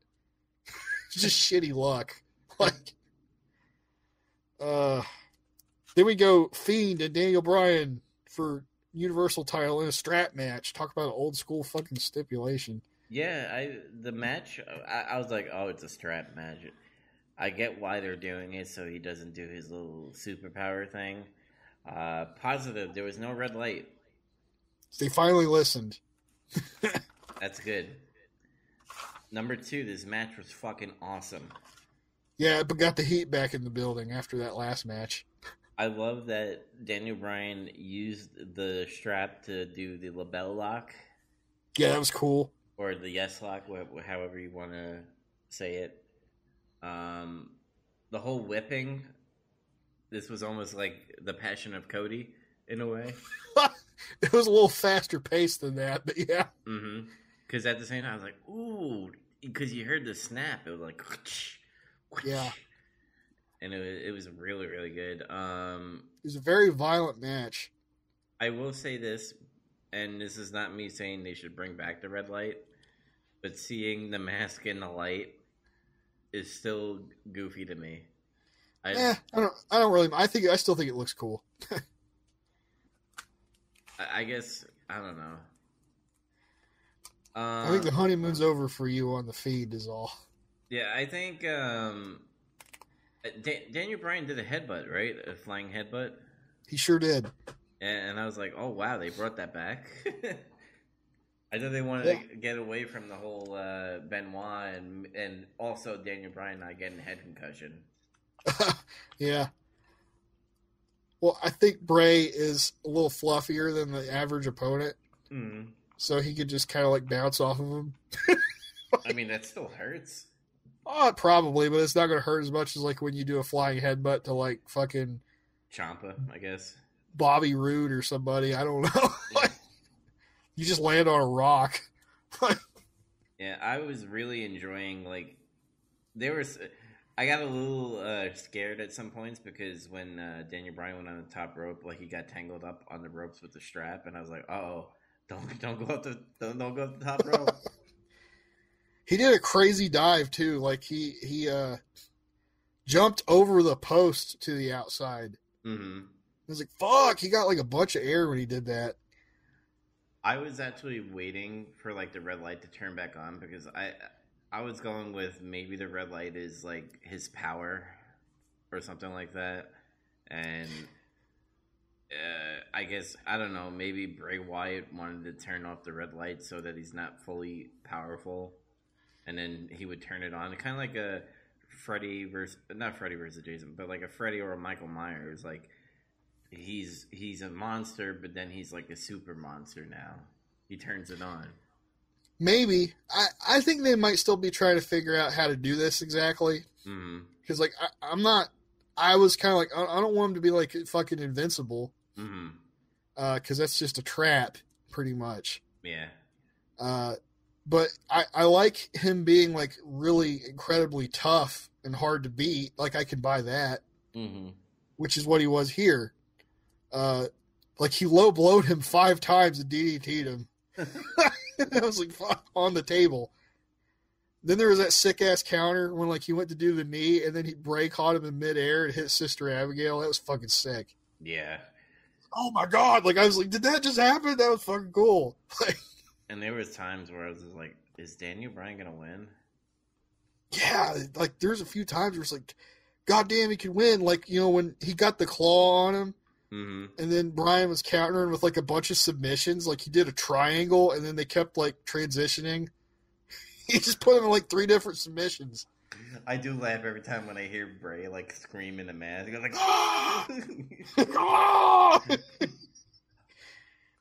The Fiend rises over, and he hits the claw Uranage, and then he was just done. It was over. Yeah, it was a good book match. Because it was very back and forth, and then all of a sudden, Daniel Bryan started getting a lot of traction to the point where, like I said before, you thought he was going to win, and you were just like, wow, are they really going to put the title back on Daniel Bryan? And it just didn't, because then the claw finally got him. The power of the claw, man. Also, shout out to that guy in the crowd who yelled, Yowie Wowie at Bray. And then he turned around and just laughed at him. I was like, oh, that was fucking cool. Good job. Nice. I have no other notes. Do you have any other notes? No, that's it. I gave this an 8.5 out of 10. I gave it an 8.25. Okay, cool. Still good. Very good match. All right. So, Becky Lynch versus Asuka. Mm-hmm.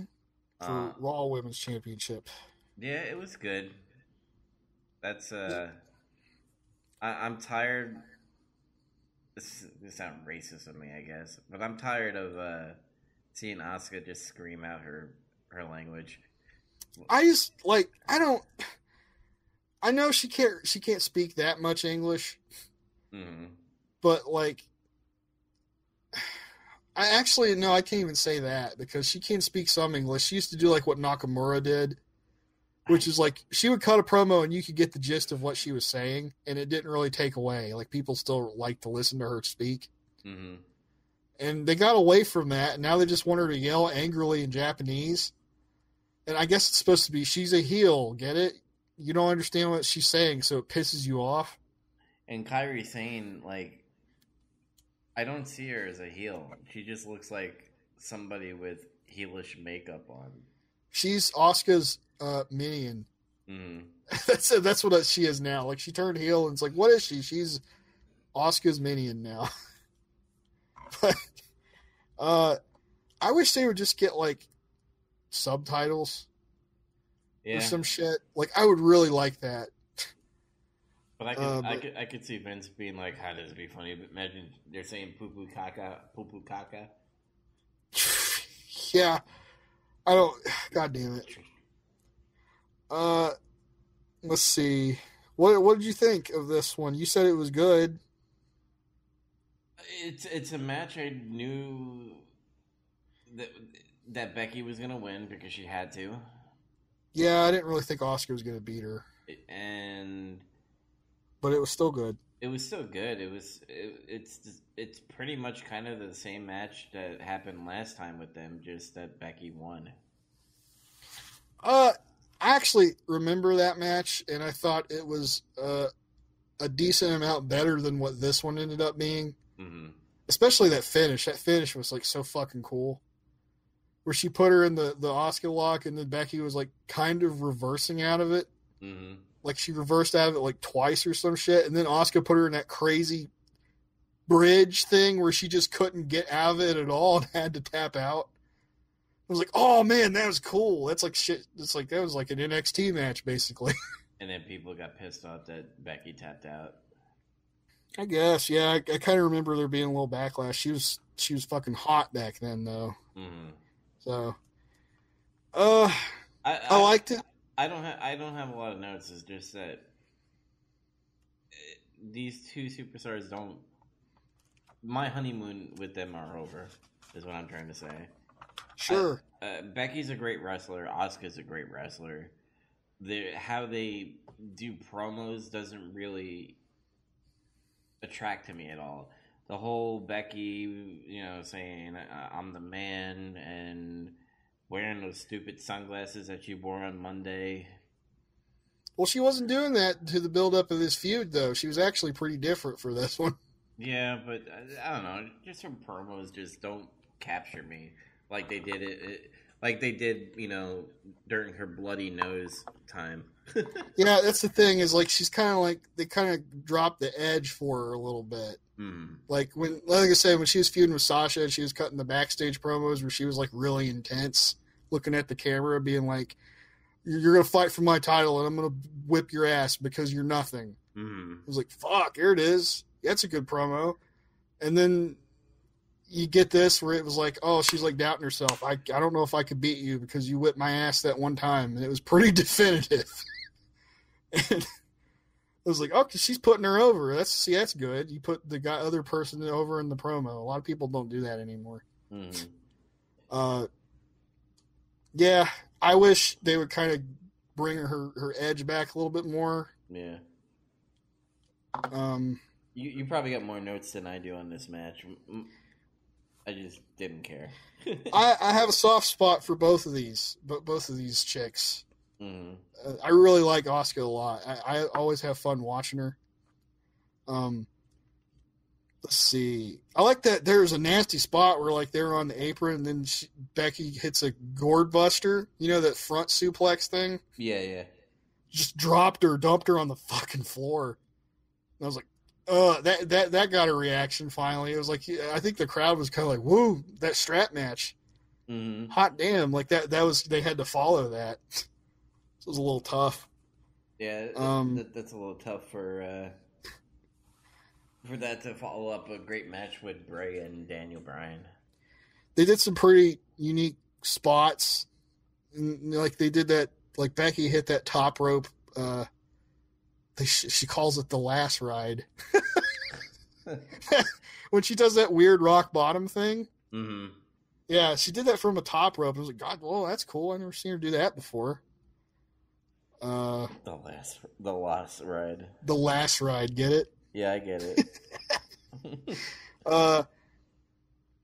Let's see. I like that part where it looks like she knocked Becky out, and then like she was like the referee's like, she's out, man. I gotta call it. And then she like grabbed his leg, and she's like, no. And he's like, I guess she's still alive. Okay.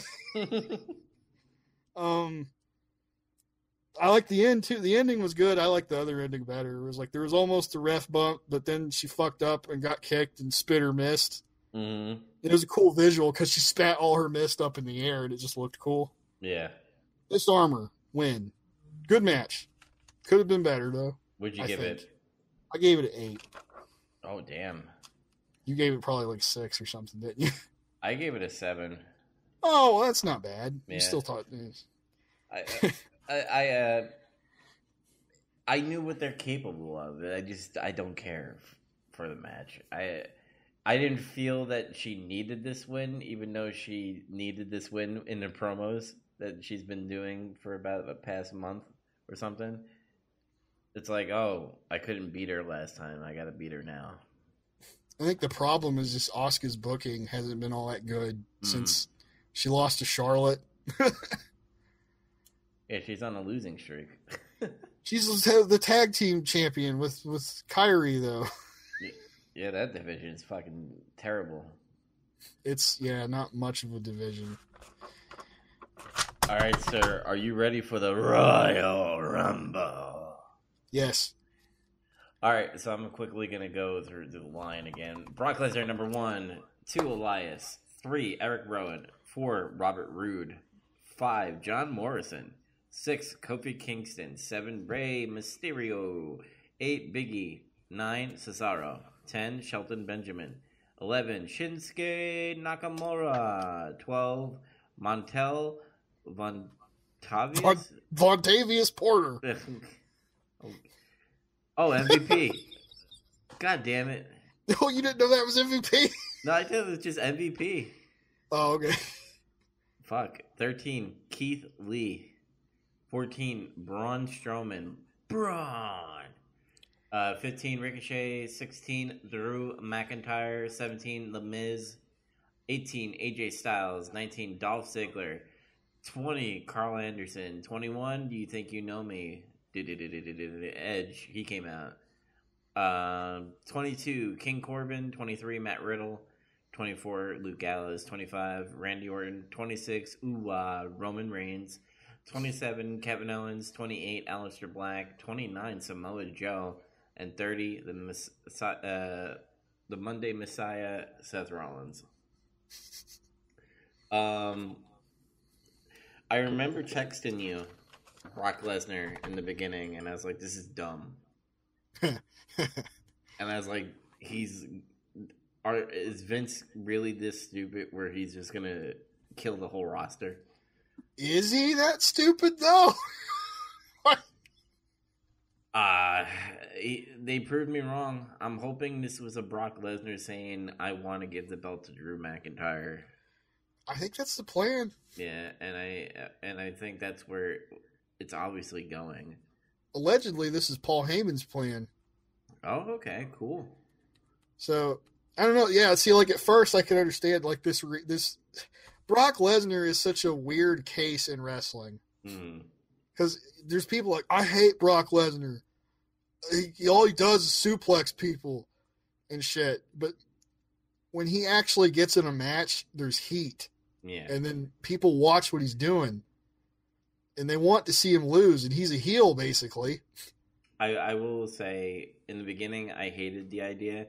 And then I just started seeing him have fun. He was totally into it. Like, he won me over shortly after, like, the first 2 or fucking 3 guys. He started getting me pretty much when Shelton Benjamin came out. When I was like, oh, they're playing off they used to be in the same wrestling school. And, or the wrestling team in high school or college or whatever. And they hug, and I'm like, oh, this is a bad idea. And then Shelton Benjamin gets thrown out. I think, here's where he got me is when MVP came out. And he started dancing, doing his theme. Yeah. I was like, what the fuck? I never thought I'd see that. And then when Keith Lee came out, Brock Lesnar is like, who the fuck is this guy? That was great. That was a great reaction. Yeah. But, yeah, like, Elias comes out second. And he's like trying to sing a song about Brock, and there's already heat here, and then Brock just gets fucking pissed and chases him to the ring and whips his ass and throws him out. It's like, okay, he's gone.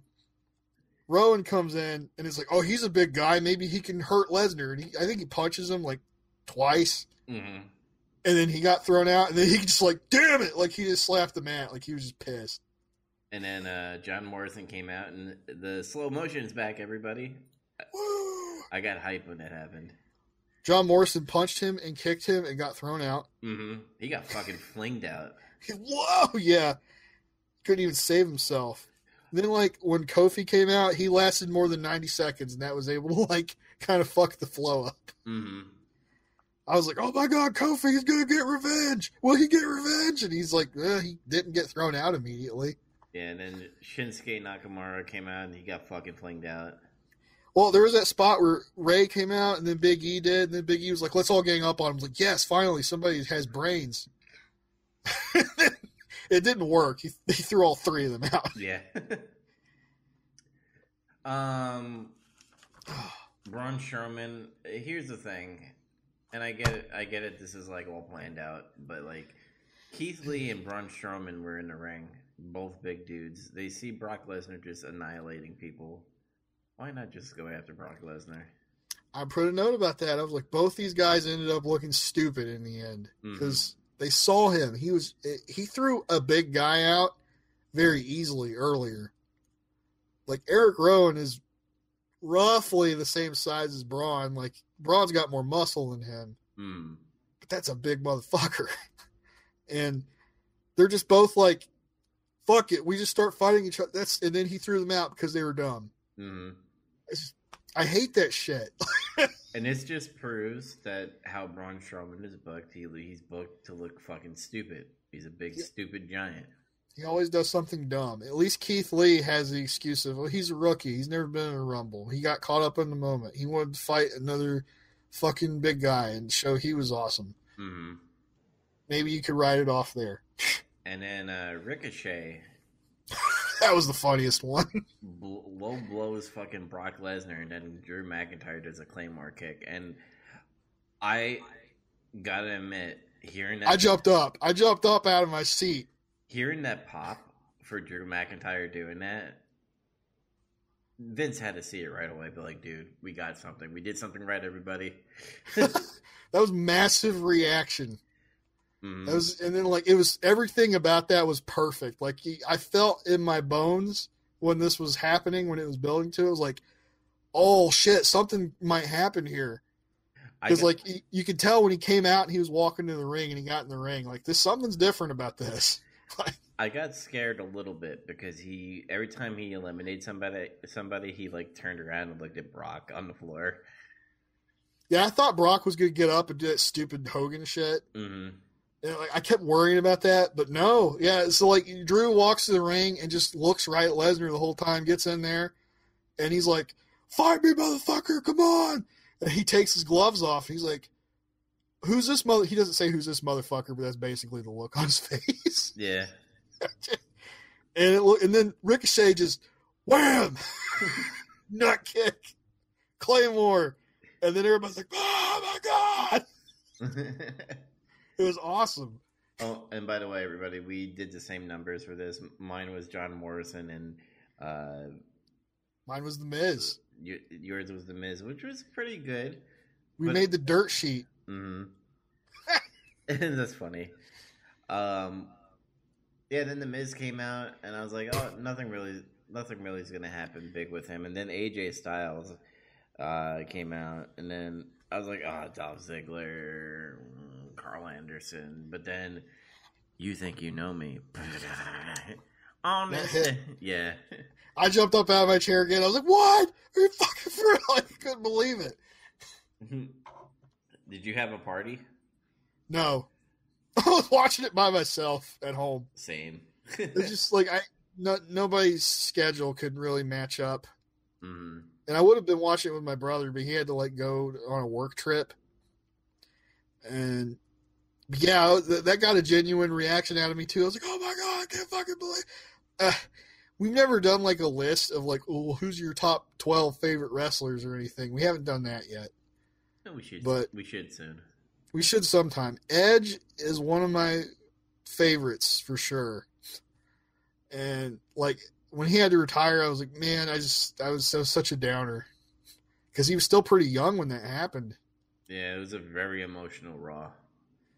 It was rough. I bought his book and I read his book and everything. Mm-hmm. So it's like, this sounds weird, but like I remember watching him from when he first appeared on Raw all the way up to that point up to now. It's like I've kind of grown up with Edge. Yeah. You know, in a way. So it's like when he came back, it's like, oh, I can't believe this is really happening. Like, it was just crazy. The Brood. Yeah. Well, it was before the Brood. Like when he was just the angry guy in the subway. And he feuded with Jeff Jarrett. Mm-hmm. I remember that. And then Randy Orton came out, and then Randy and Edge had their moment, and then Edge kind of threw out Randy Orton. That was great too, because they're like, they're going to work together. Everybody was like, yeah, Randy Orton, like they're getting into it, and then like that's just old enough to be nostalgic now. Mm-hmm. And yeah, there was that bit of fuckery where they were talking to each other, and you can see Orton. He's got that look on his face. It's like, oh, he's going to fuck Edge, isn't he? But then Edge was like, no, I fucked people before you did, brother. He fucking threw him out. Like, it was great. And then, like, Randy smiled a little bit and then left. Yeah, I thought his reaction to it was great, too. He was like, bullshit. Like, I would have done that if you got lucky. Randy was probably like, I'm just going to go back home and play video games. Fuck it. Let's go stream. Roman Reigns got boozed, but like this was where I was getting a little nervous. Where I was like, they better not eliminate Drew McIntyre with Roman Reigns or something like that. And they have my bet was still for Roman to win. Mm-hmm. I was like, oh, he's gonna win. He's gonna beat the Fiend. And then they did this whole the Seth Rollins stable with Kevin Owens and Samoa Joe and Aleister Black was there as well. And I didn't really care for that at all. I knew that they weren't going to win, and they just threw this in there to kind of be like, all right, let's have a lot of eliminations happen now. It was good heel heat, I thought. Mm. It pissed people off because I'm trying to think, and I actually don't ever really remember there being a spot in the Rumble where like a bunch of the faction guys just came out that weren't even in the match to like fuck with the match. Mm-hmm. Like I maybe I'm wrong, but like I feel like that's the first time I've seen that. So it was unique. Yeah. So the final four was Edge, Roman Reigns, Drew McIntyre, and Seth Rollins, right? No, it was Roman, Orton, McIntyre, and Edge. Okay. Somebody threw Rollins out. It might have been Roman. I think it was Roman because, or no, like I remember that Rollins was trying to get Roman to join up with him. He's like, "Come on, one more time, brother." And then Roman's just like, "For real?" And he like punches him and sets up all that shit for everybody to hit their finisher on him. Yeah, it was a Superman punch. And then McIntyre, I think it was McIntyre that threw him out. Yeah. And then it was like Roman, Orton, McIntyre, Edge. Mm-hmm. Yeah. And then there was an even bigger pop because Drew McIntyre won. Roman eliminated Edge. I don't think that was a good idea, but whatever. Yeah, I mean, I think that was done on purpose, in my opinion. I think. Well, you know what, though? No, actually, thinking about it now, maybe that was the best way to do it. Because if Orton threw him out, that would have just been, where's the story there? Mm-hmm. And then if Drew throws him out, he would get booed because it's Edge. And you could build a storyline with Roman Reigns and Edge. Like, after Edge fights with Randy Orton, Roman could go, "Hey, but I threw you out." Battle of the Spear. Will they spear each other? Mm-hmm. Will they knock each other out at the same time? They'll both give each other surgery. Surgery. So I guess Roman had to take that heat, and he can take it anyway because he's entered the John Cena area where he can just accept it. It's his yard now.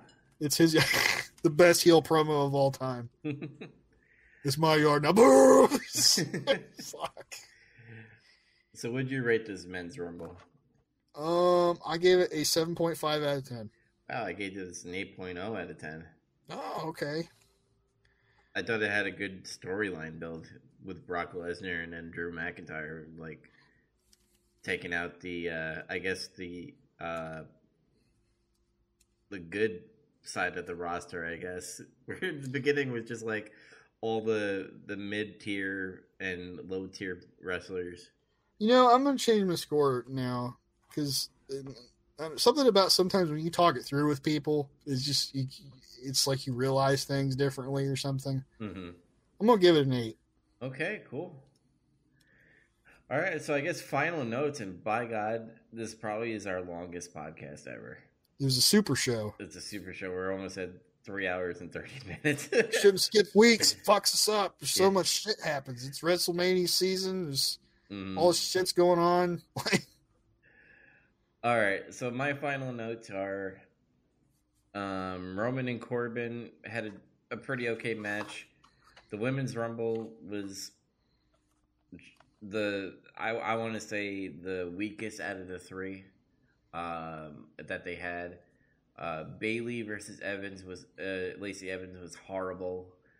Bray Wyatt versus Daniel Bryan, match of the night. Becky and Asuka, good. And then Men's Rumble, I really liked the outcome and the story build to it, so I gave it a 7.0 out of 10. Where's my final score? Where did I put that? Hang on. I also gave it a 7.0 out of 10. Oh, Jesus Christ. We're on point for both fucking shows. Edge's surprise return was great.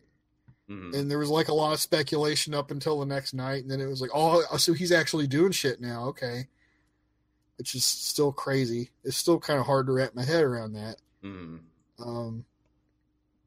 It was good Rumble. It was good. It was a good show overall.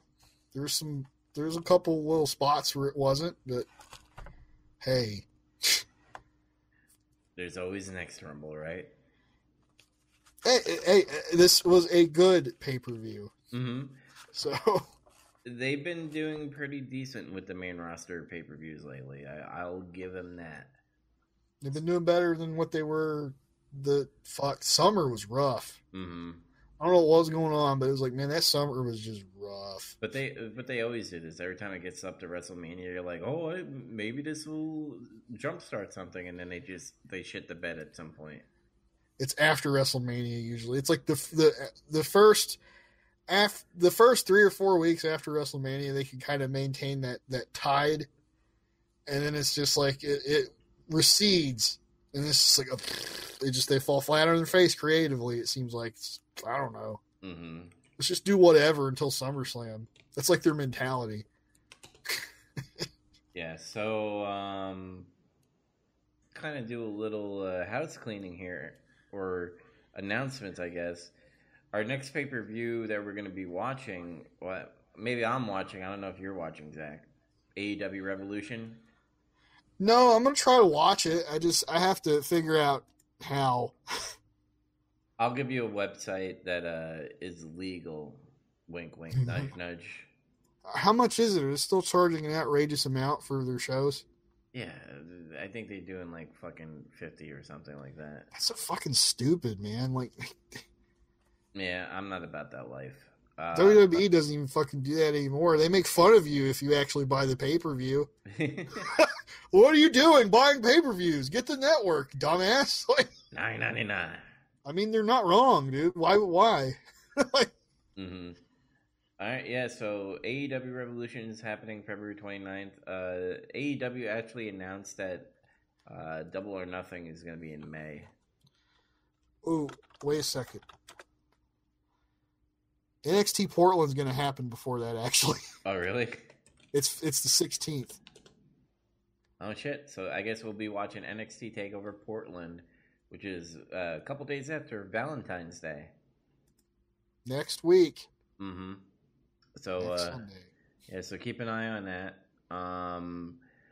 If you want to watch more of our shows, we have Big Trouble Little Podcast, which we are starting the Gina Davis thing. We still haven't done the Fly review and just a bunch of shit because life gets in the way like usual. But if you want to watch the rest of our shows, go to novnetwork.podbean.com. We also have a website that says nerdreview.com. And I really need to get up because I need to start getting ready for bed. So bye, everybody. Bye. See ya.